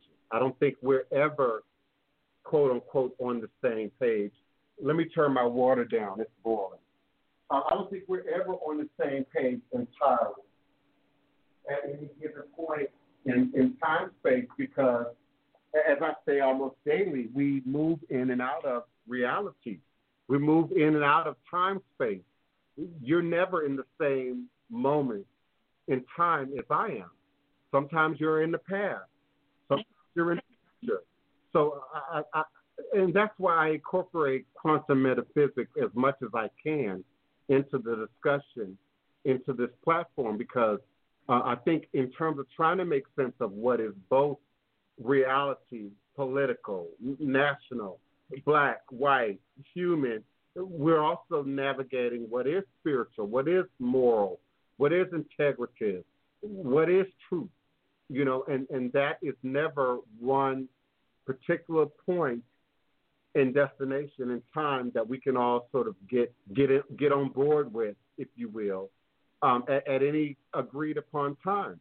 I don't think this room, just the 20 people that are in this room right now, couldn't unify on what we're going to eat for lunch. You might be vegan, you might be vegetarian, you might want Chinese, the other might want Italian.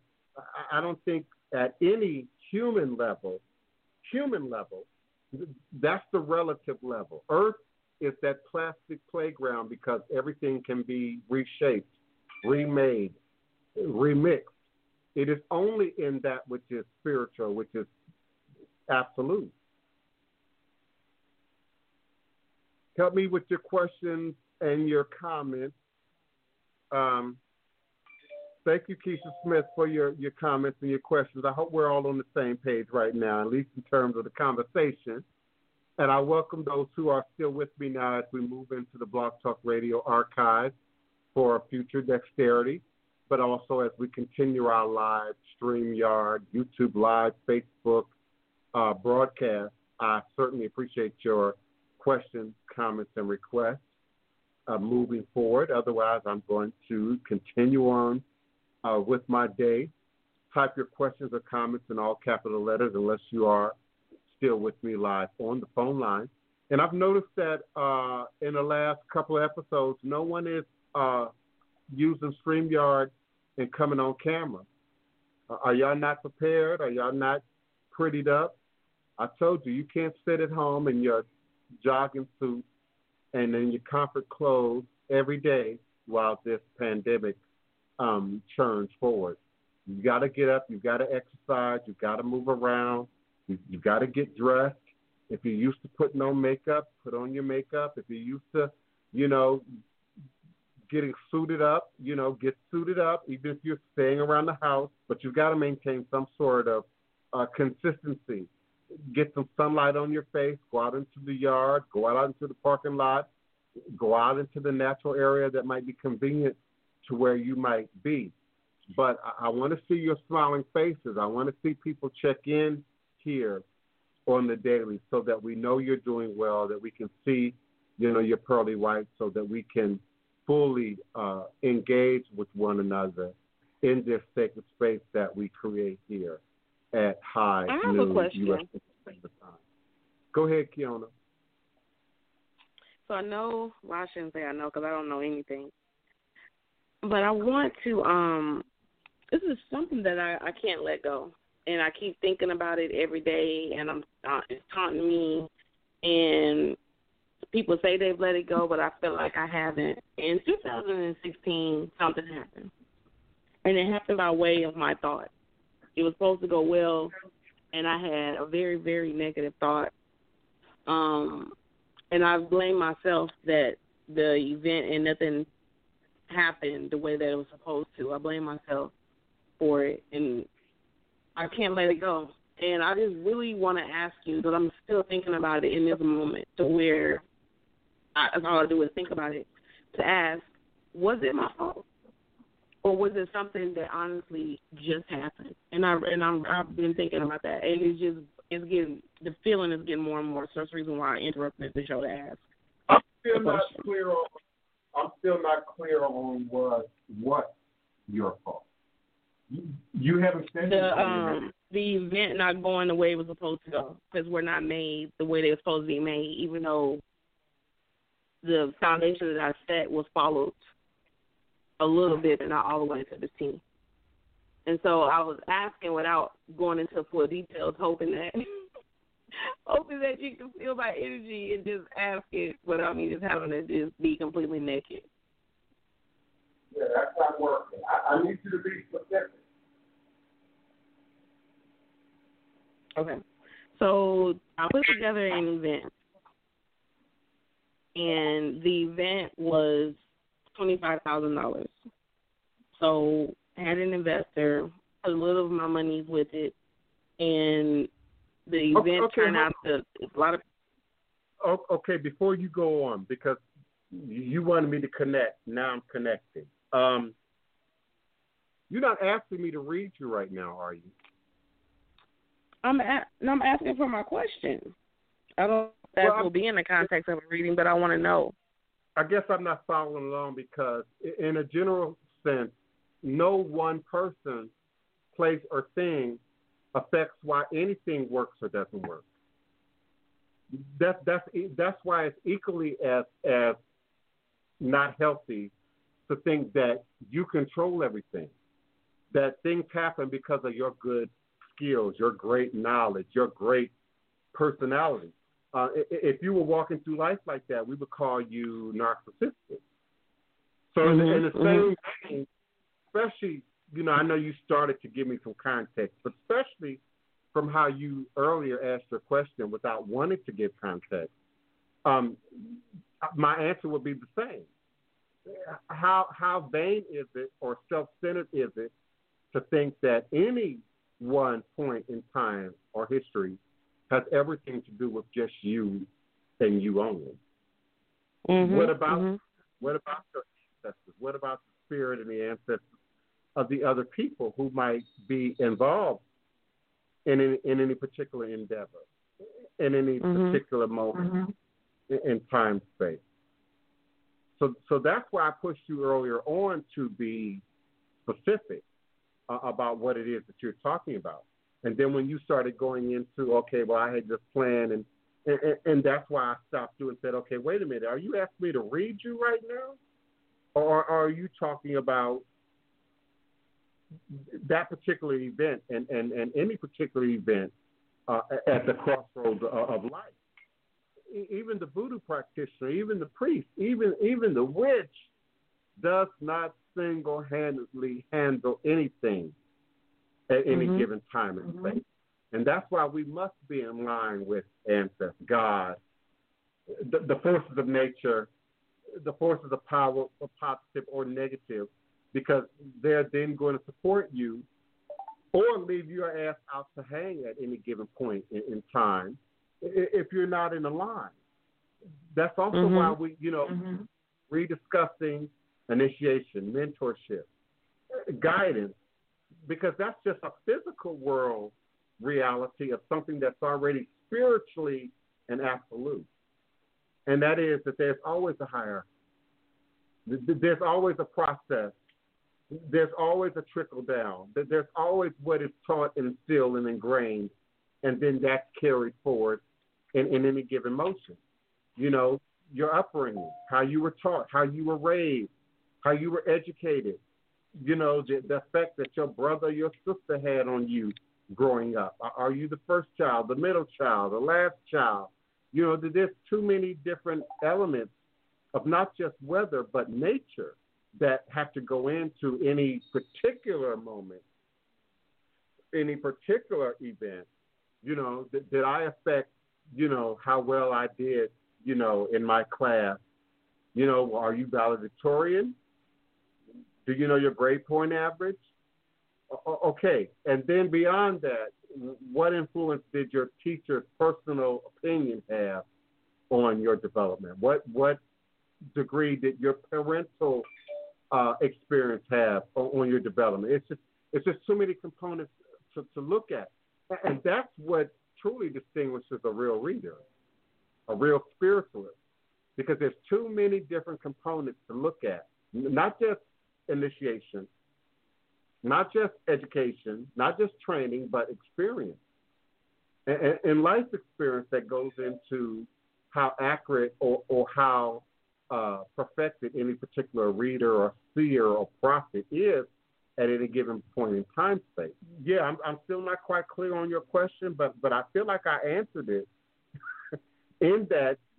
No, you hit the nail. You hit the nail on the head, and brought me back down to reality because I was in La La Land for a second. It seems like because I blame myself. I really did. I blame myself, and I took upon the burden, and I was torturing myself. And when I asked you the question, you know, I went about it the roundabout way, but you hit the nail on the head. Thank you so much.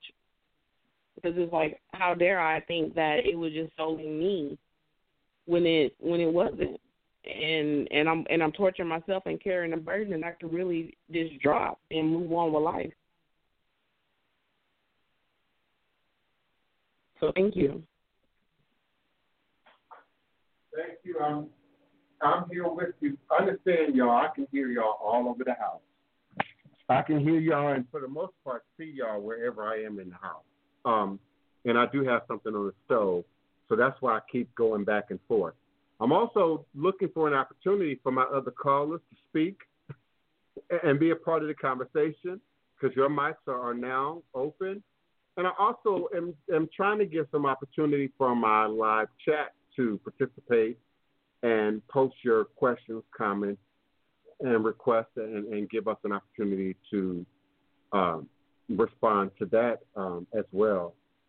Wapani, you left a comment. You'd like to discuss what I said about maintaining some level of normalcy, but I'm not seeing your question in the chat, and you're no longer on the phone. So I'm not sure how you want to discuss that or what it is that you're discussing. So where are you, beloved? Now, you typed in at 209, so I'm assuming you're still with me. So I need you to either type, you can't call back in because it's after the hour. Yeah, okay. Go ahead. I was wondering if I could, this is Sterling. I was wondering if I could ask a question that's a little bit off the topic at hand. Sure, please, go ahead. And speak up for me. Okay. All right, so I was wondering about how artists could use this time, because I noticed that you are also an artist, an actor, and I was wondering how you would, during this time where things are a little bit slow and people aren't able to go out and experience art, how artists should survive. Okay, that's a great question. Give me a second, I'll bring it back. Yeah, that's a great question, especially that's two questions.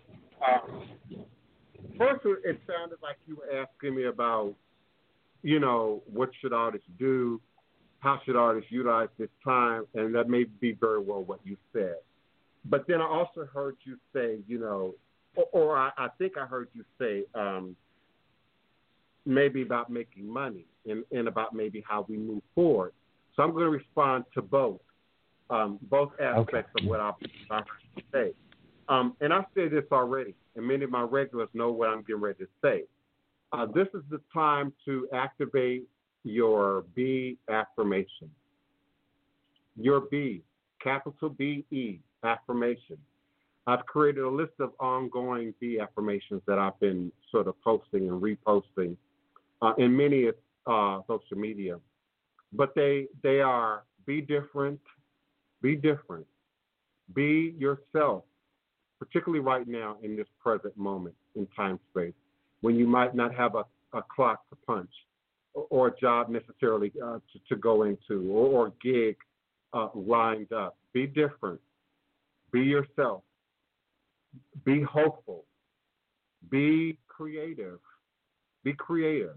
This is the time to create and birth ideas, songs, scripts, poems, that are going to bring us success, bring us wealth, bring us celebrity, bring us the future gig, bring us the future opportunity. I've noticed a great deal of activity online, not just from what you see on your morning shows, on your news broadcast, on your Saturday Night Live and your night broadcast, meaning that people are at home and redoing their shows from at home. And so we're seeing, the inside of Whoopi Goldberg's house. We're seeing the inside of the Saturday Night Live characters, residents and how they live and operate. But also, you should be posting right now. So I know that they are not just doing their shows from those platforms, but they're in Backstage and Stage 32 and in much of the social media platforms, Twitter, Facebook, YouTube Live. This is the time now to follow me. If you're not following me on Twitter, this is the time to follow me. If you're not following me on Facebook, this is the time to follow me. But also other entertainers, other celebrities, other directors, other producers. They're looking at your videos right now, trust me. They're looking at our videos. They're watching this podcast. They're listening to what we talk about.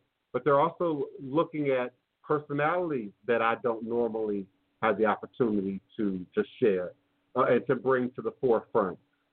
Characters that I don't typically share or bring to the forefront. Hoodoo occultism, I love a hoodoo occultism. He has a gift at bringing up anger, at bringing up aggression, at bringing up certain aspects of my personality that I normally don't bring here, and particularly in this platform that your producers, directors, script writers are indeed utilizing, looking at. That's a side of you that we didn't see before. That's a personality, that we can use in a creative, artistic way. And as talent, whether you're a creator or talent, as talent, you also have the opportunity now to videotape yourself, show yourself in ways that people aren't quite akin to, aren't quite used to. Wapani, what I was referring to in terms of suits and makeup was people getting up and being who they are every day, putting that down now just because it's Corona. And so people are spending too much time in their pajamas, too much time in their lounge chair, too much time not getting up and being active right now because of Corona. And I'm encouraging that activity continues. What you equate with getting away from suit and tie and makeup, that would be this for me. But I could also get up and not wrap my hair. I could also get up and not put on my jewelry. I could also just lounge around in a T-shirt right now, like many people are doing right now, under the course of what is Corona environment. And that's what I'm discouraging. That's what I'm discouraging. People have, and even the self-employed individual, you have to have a routine. Some people are struggling in moving into their entrepreneurship and their self-employable environment and lifestyle because they think being self-employed means I can do what I want and I can kick it and I don't have to get up and fix my hair. I don't have to get up and dress like or act like I'm going to an office or I'm going to a work environment. Even if it's your own office, you got to act like you're getting up and going to your own office. You have to act like you're getting up and going to the headquarters of your own entrepreneurial empire, Kiona. So yes, Wapani, I hear what you're saying, but if you are a gardener, if you are farming, if you are an herbalist, if you are preparing for the festival or the craft show, you still got to have a creative space, a workspace, a business space. Your brain needs that. Your wiring needs that. Your spirit body needs that distinguishment. That's why we also create the sacred space. And you need a sacred space that's separate from your life, your farm, the rest of your quote unquote normal waking day activities. We need these demarkers, these road marks, in order for our brains and our spirit and spirit realm to then sync up with that natural path that you're seeking to sort of move into. My mom asked, was Sandy the one who initiated me into voodoo? No, not at all. In fact, Sandy didn't know anything about voodoo. Remember, I ultimately ended up living with Sandy. Sandy didn't know anything about voodoo. Sandy had traveled.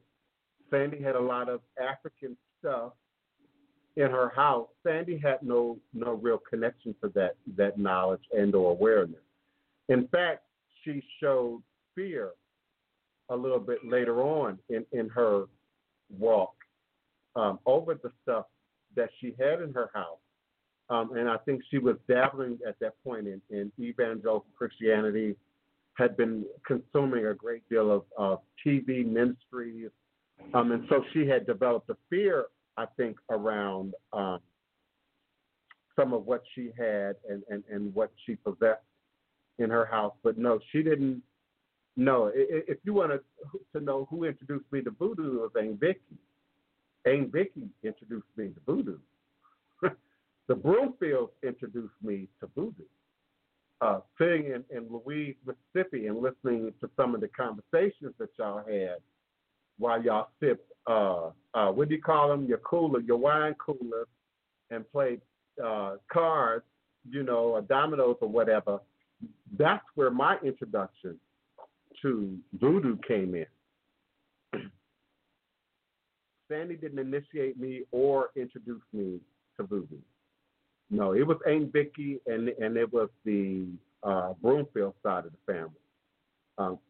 And then your mama and the Harris women did not, quote unquote, initiate me into voodoo, but they introduced me to hoodoo and conjure practice by way of the botanica and the spiritual supply, and then the discovery, particularly after Mert passed on, that she had botanical spiritual supply store products in her house, in her possession.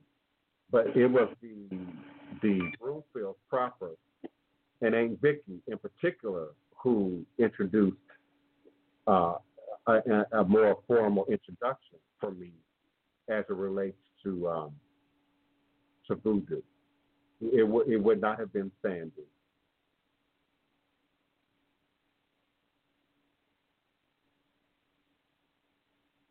Jamonica J. Being at square one is not a bad thing. It's better than going down a path that's incorrect. It's better than going down a path that's not correct or proper for you. It's better than worst case scenario, being of reprobate mind and thinking you are on the path and you got it down and then just sort of doing your own thing. I think I emotionally interpret your response as sort of being frustrated. But in all honesty, I suggest every day the frustration comes in with us sort of moving ahead in these paths, these traditions, with these books, with these authors, and thinking that that's it, that that's all that there is, that's all that it sort of takes to sort of get there, to get where you're going. And again, when you look at it from a retail perspective, a store perspective, a financial perspective, that's all a lot of the forward spaces want is for you just to buy their books, buy their products. They don't care if you get this. They don't care if you grow in this. They don't care if you mature in this. They don't care if you understand what you're doing at all, because that's the spirit of the day. Whether it's you or others, that's the spirit of the day. I don't want to initiate. I don't want to study. I don't want to learn. I just want the quick, fast way into this. Point me in the direction of that book. Kiona suggested it. Some of you are even too caught up in just teachers. and preachers and practitioners, and are not seeking to develop inner standing, inner wisdom, that personal connection, if you will, to your spirit journey. I like how my sister Wapani says, our spiritual journey is not a sprint. It's a marathon. It's not going to begin or end with a magic bullet, a magic pill, a magic prescription. It is indeed going to be a lifelong ebb and flow process of you learning and relearning and gaining deeper and new levels of awareness about what it is that you think that you know or don't know. I think it was Kiona, I believe. It might have been Jamanica, but I think it was Kiona that said something to the effect of, I don't know what I know. Your prophets would say that's the first true sign of wisdom, is right. knowing what you don't know and being willing to admit what you don't know and being willing to humble yourself to what you don't know so that you leave room to receive that which you don't know at any given point in time and space. I like to use cooking. You know, we all can pull up a recipe. We all can pull up a recipe book. We can all pull up a recipe website, and particularly today, because they're everywhere, you know, online. But that don't make you no chef. That don't make you no cook. That don't make you no expert. And you might feed your 6 kids every night. You might feed your 10 kids every night. You know, and someone with 10 kids or 8 kids or 6 kids, a better cook. I would expect to be a damn good cook because, you know, you've got more time in. You've got more experience in. You've got more people to complain about what you're putting before them every night. You know how much of that food is ending up in the garbage every night. So I would expect someone with 6 kids, 8 kids, 10 kids to be a better cook. I would expect a chef who's going in and out of a restaurant every day to be a better cook. You have an opportunity to be, you know, to perfect your skill. But we also watch, I watch Chef Ramsay. I've seen him go into many a restaurant right here in New Orleans, right here in the French Quarter, and it's a hot mess. It's nasty. You definitely don't want to eat anything out of there, you know, and you paying good money, and this is where you expect the experts to be, right? This is where you expect the qualified people to be. But that's a good example of ego. Because those of us who watch these reality shows, Chef Ramsay and Rescue My Bar and all these other shows, you know, these people are full of arrogance, are full of ego. It's not always greed, because they're often losing thousands of dollars, sometimes millions of dollars. So it's not always about greed. You know, when we look at these hoodoo, root work conjure practitioners, yeah, you might be giving away your service. You know, you might be doing work for people for free, but that don't speak to the value of your work. That don't speak to how strong your work is. That don't speak to how good your work is. Some of these restaurants are giving it away for free. If you watch Chef Ramsay, because they in debt up to their neck, millions of dollars in debt, you know, and they losing money every month that they staying open because their ego won't let them stop. The ego won't let them shut the doors long enough for Chef Ramsay to come in and bring in brand new appliances, brand new furnishings, a brand new work environment. But that don't fix the head. Hopefully by that point in the show, the owner has humbled themselves, is so grateful, you know, for the rescue that they're now willing to learn to do things a better way. And that's my hope. You know, that I rescue your loving relationships, I rescue you, your court case or whatever, and get you to a place now where you can humble yourself to acknowledge the presence of the ancestors and what they may be doing for you or not doing for you. But our ego gets in the way. Our own will gets in the way. Our own sense of we are in control and we know what we're doing. And I got this, and I'm okay, and I done read Louisa Tesh's book, and I done read Gonzalez Whippler book, and that alone tells me just what you don't know. I've read Louisa Tesh's book at least a dozen or more times. I teach from it. She tell you herself she's not giving away the initiation. She tell you herself she's not giving away the mystery. She tells you that herself. And so too does Gonzalez Whippler in that same book, while they share their experience. Louisa takes you to the West Bank, back to the East Bank again. She takes you into Algiers. She walks you into some shops, and she never once goes into any detail in her book about any initiation whatsoever. So the people who think that if I just read her book, I know all I need to know, you're fooling yourself. You're fooling yourself. I agree with Pani. I love my sister. She said, can you hear me? Yes, give me a second, beloved. I want to quote my sister before I let you speak. I love how my sister says there will be many times where we will stop and reevaluate. There is no starting at square one. There is no going back to the beginning. There is no I've made a mistake and now I got to do this all over again. There's no such thing. You can't bring back yesterday. You can't. So it's now a part of your ego. It's now a part of your sacrifice. It's now a part of your commitment to your journey. What you can do is learn the lesson. The value is in the lesson. Once you toss it out as I'm starting all over again, Jamonica, you're tossing out the value, your goal. You're tossing out the goal that you had just spent however many years you've been alive, panning out the river. You just tossed it out because they ain't the right color. But you ain't tested it yet. It ain't been cleaned yet. You got a bucket full of gold, but it looked like rock, so you tossed it out because you think, well, I ain't found it yet. Girl, you got it. Your experience is your goal. Go ahead, caller. Whichever caller that is. Come on. Hello. That's Jamonica speaking, just saying thank you so much. Go ahead, Jamonica.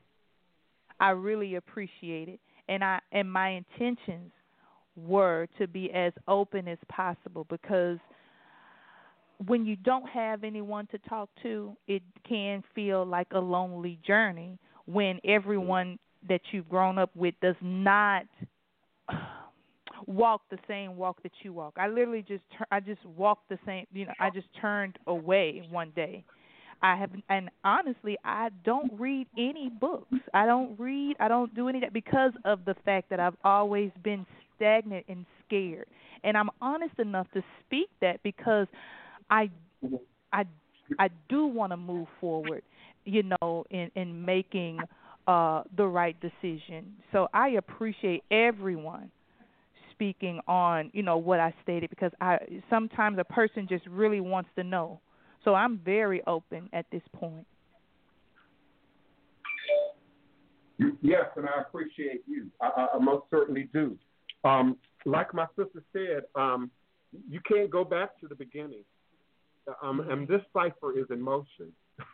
Okay, from the time you came out the womb, this cipher is in motion. But even before you came out the womb, the cipher was already in motion. It was already in motion. And that's why, if you can just understand that makes some of the more ethereal, spiritual, quantum, metaphysical, magical stuff that I say make more sense to you. But the cipher is already in motion. There is no catch up. There is no going back. There is no, let me see your notes, and can you fill me in on what the professor said, since September 1st, so that I can take this final exam. And there is no going back and recapturing that, beloved. You can't. So don't count it as a negative. It's the wealth of your experience. You now know what not to do, whereas the next person still has to go through that experience on their own, still has to climb that mountain on their own. And even if they don't, we all know what book knowledge looks like. Limited. Book knowledge is limited. Whether we're talking about voodoo, whether we're talking about Christianity, whether we're talking about chemistry, book knowledge is limited. Without laboratory work, your book knowledge is not going to get you very far. Thank you all. Keep it rolling now. Otherwise, I'm going to finish pouring this coffee. Okay. Well, give me your next questions, comments, requests, my callers. Beloved brother, did you have something else you want to say? What is his name? Let me scroll back. Sterling. Sterling, yeah. You have something else you want to say? Please go ahead and talk. I have a question. All right. I just want to thank you for giving me the earlier advice about the bee affirmations and also a little bit of insight on what's going on in the entertainment industries and the switches up and whatever. But I also wanted to know, like, what it takes to find those mentors and spiritual guides so that you could, like, follow the path righteously, you know, and legitimately. Okay, I am a very sort of literal person sometimes, especially with my Asperger. And so I hear things sometimes really literally. So first, I never know how to respond to that. When people ask that, are they saying somebody other than you? You know, like when you see in social media, you know, you post stuff and somebody always comes in with, yeah, my cousin had and it's better than, you know, or someone else had, and, you know, but theirs cost $100,000 more than what, you know. I always never know where to go with that. But find a mentor, whether it's me or the next person. Now, my flesh, my personal side says, what is it that people love me, listen to me, study my information, pay enough attention that, like Kiona mentions every day, she throws out accounts. She reminds me every day, whether it's on air or off air, how many of you were here, how many of you were in the room, how many of you participate, watch, listen, but don't talk, don't type, don't ask questions. She reminds me of that every day, by the way. So, yes, support me. Support me off air, not just on air. Those of you who say, I want a mentor, I can't never find a mentor, I'm here for at least 3 hours every day for free. For free. So when I hear that, I know you didn't intend that, but when I hear that, are you saying help me point you to somebody else? Or no, I mean, I was. Email? Well, to be honest, I should have just been upfront, and I wanted to know, like, your availability to be that mentor in like live, because I know I just started watching your channel and following you yesterday. To be honest, I just came across and was watching some of your videos. But yes, can I have your email? Yeah, it's in the chat, but I'm gonna say it out loud. It's DivinePrince@ofthedivineprince.com. DivinePrince@houseofthedivineprince.com. It's scrolling on the bottom of the screen at this time, along with my website, www.houseofthedivineprince.com. It's also scrolling at the bottom of the screen, along with my PayPal, paypal.me/thedivineprince.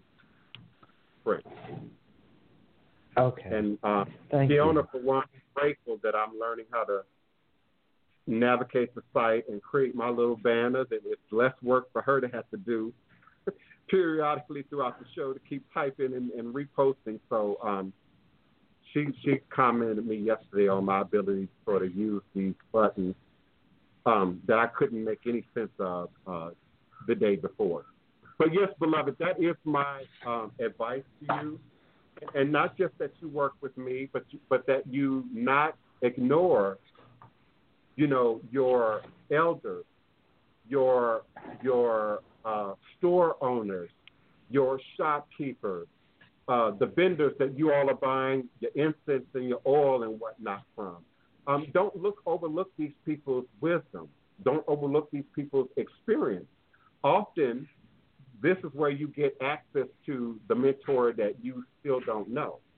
The invitation to the drum circle, the invitation to the ritual, the invitation to the ceremony. But no one is going to invite anyone in sight unseen. No one's going to invite anyone in, whether we're talking about dating, social life, friendship, your business circle, your that work circle where the players are. No one's going to invite you in without you being present, without you showing some level of commitment, without you being ready, to want to build relationships. I talked yesterday, and again, Carter, your question was great. My responses might not all apply to you directly, but I mentioned yesterday that many of us don't know how to build relationships anymore. It's like once the 80s kicked in, maybe going into the 90s, we lost our ability to communicate and to build relationships. Even with all this technology, all these social media sites, all these dating sites, I ask the question all the time, why do we need dating sites with social media around? What can you do on Voodoo you can't do on Facebook? What can you do on, any of these other dating sites? I don't know. I can't think of any of them right now because I don't use any of them. What can you do on any of those sites you can't already do on Facebook? You got video on Facebook. You can talk to people on Facebook. You can phone call people. It then comes back to how authentic are we in our identity. Now, some of us use those sites to hide our identity, to become somebody else, to mask and costume various, outward, or what do you call them, outward avatars, and then we complain about not connecting. Then we complain about not finding real people. That's the most common thing you see now is that nobody's real, everybody's fake. I'm just here for what then? For what then? And I find the same thing in religion. I find the same thing in the real world. I find the same thing, in the job space. You live in an apartment building with 300 tenants and you don't know any of them by name.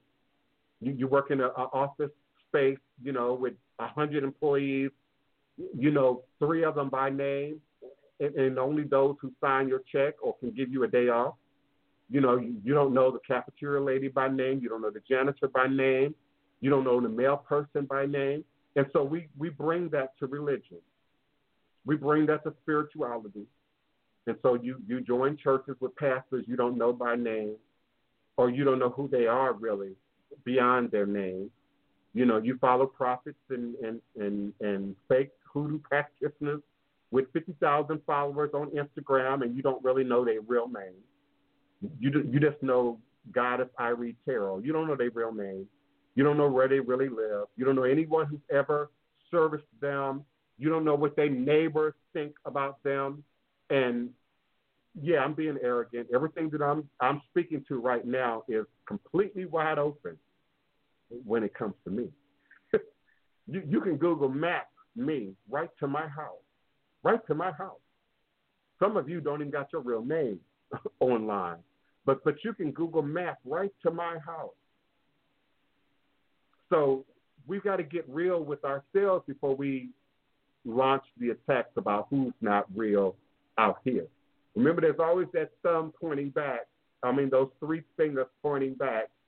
When you pointing that finger and that thumb outwardly, there's some 3 fingers that's still pointing back at your demonstration. Your demonstration. I don't know what happened to Hoodoo occultism. He never did come back. So I hope brother wasn't in his feelings. I really like his contributions to the show. I never did see Hoodoo occultism come back. But, yeah, brother, at the end of the day, it's about demonstration. Don't tell me you a Muslim. Don't tell me you Christian. Don't tell me you Orisha. Don't tell me you hoodoo, you root work, you conjure. It's about your demonstration. Your demonstration to tell me who you are. It's okay to write it, type it, say it, pronounce it, speak it out, but your demonstration ultimately speaks your truth. Your demonstration ultimately stands the test of who and what you really are, and who and what you say you really believe, and who and what your demonstration really is, especially in times like this, especially emergencies like this, especially in calamities like this. Who people truly are is standing up. And it's not what we say. It's not necessarily what we type. It's in our demonstration. It's how we treat ourselves, how we treat each other, how we treat the gods, how we treat the ancestors as we claim title and position and practice. Thank you so much, Keona Carter, Keisha Smith, Jamonica J. I don't know why I keep wanting to say Joy. Jamonica J., Justice, thank you so much for being present. Anyone whose name I haven't called out yet or previously, Danielle Jackson, greetings, beloved, peace and love, joy and prosperity. One Wapani, my beloved sister, Gary Bonsell Savage, my beloved mother, Goddess Manu, thank you so much for coming in and sharing your energy with us. Who else? Is that everyone? Hoodoo Occultism, thank you for being one of our powerful co-hosts. Anyone else that I'm not seeing? Yoel Adamas, thank you so much. You always come in and have powerful questions and information to share with us here in the platform. So we certainly appreciate you and your contributions. Asasa Shakur, I don't know if that's Asasa Shakur checking in from Cuba or if that's just somebody using her name. But thank you so much for coming in and being a part of the show. Wouldn't that be something, though, if that really was the real Asasa Shakur checking in with us right now? That would be something. Rebecca, I wanted to pronounce your last name early on, but I was scared to give it a try. Your middle name. Lee Jessamine Mark. Rebecca Lee Jessamine Mark, thank you so much for your participation, early participation in the show.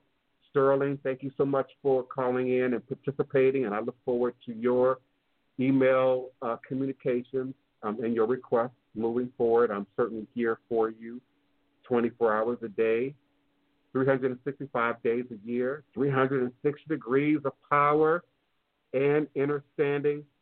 I will be forward. All is truly and indeed a blessing. Thank you so much for all of your powerful contributions to the show until we meet again.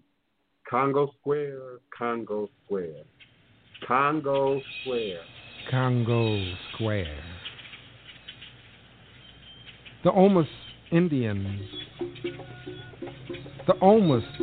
prepared this place for us centuries before our arrival, a sacred spot where corn festivals were celebrated. The Omas Indians prepared this place for us centuries before our arrival. Congo Square, a sacred spot where corn festivals were celebrated. And as the colonizers came, our hosts, the Omas Indians, they pushed aside our hosts. The colonizers came and pushed aside our hosts and introduced us in chains. And by the late 1700s, we somehow, recognizing the sacredness of Les Places de Congo, we somehow, and the how of our somehow persuasive methodologies is not clear at this moment. The how is not clear. How our persuasive methodologies worked is not clear at this moment, but nevertheless, even as slaves, we crafted and created a space where we could be free to be we. And thusly we countered the sacrilegiousness of the French, giving great homage to our ancestors as well as giving praise and thanks to our red-blooded brothers and sisters. This is an oral libation toast to Congo Square, to Native Americans, to our ancestors who made a circle out of a square and gave us a way to save ourselves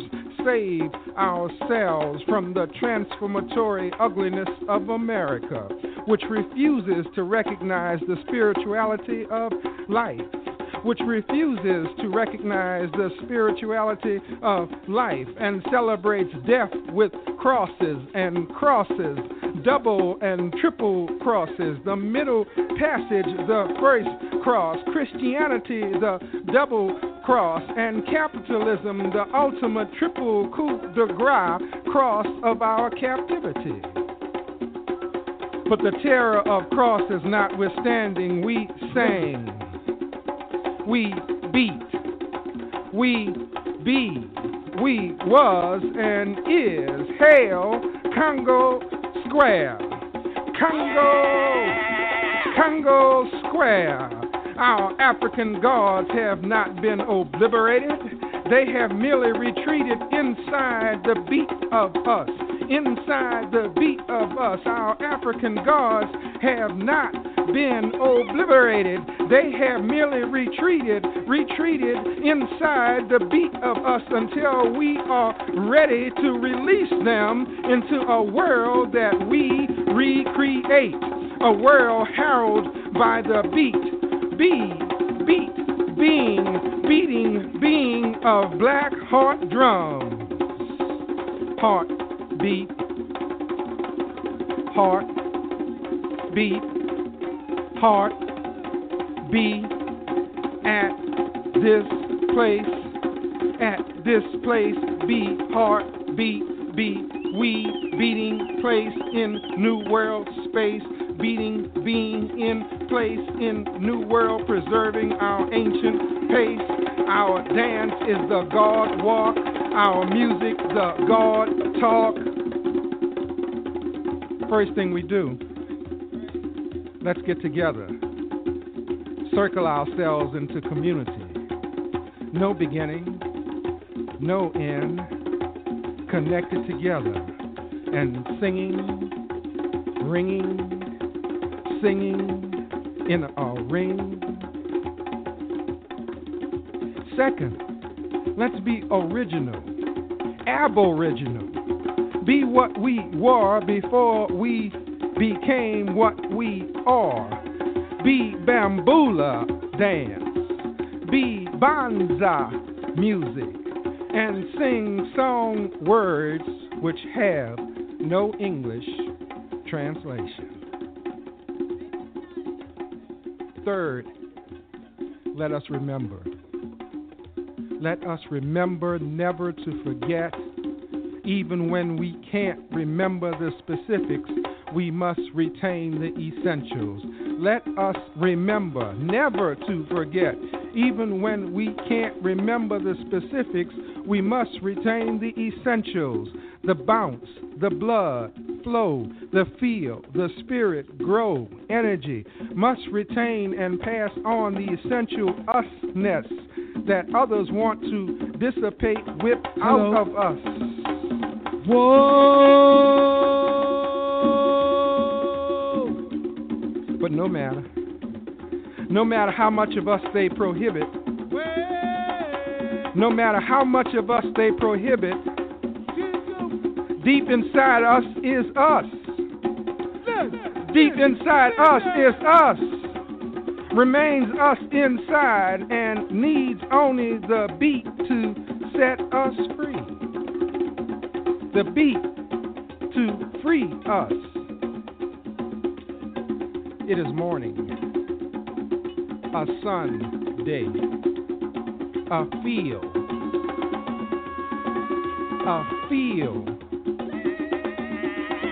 without shade, but dark dark with the people black of us in various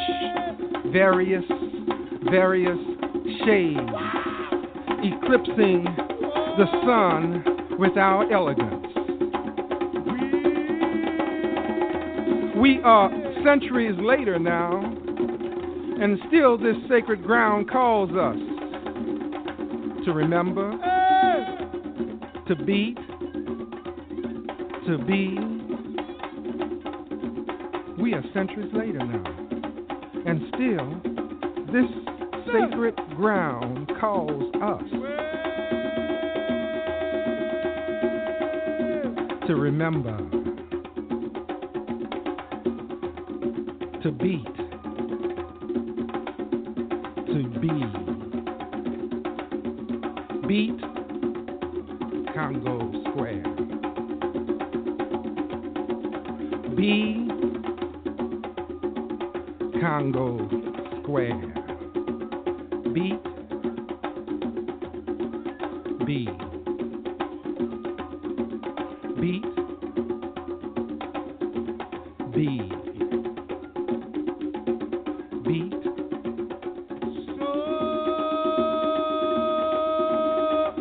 Congo Square. Be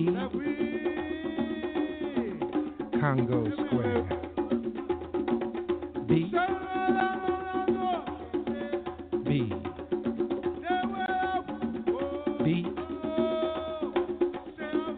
be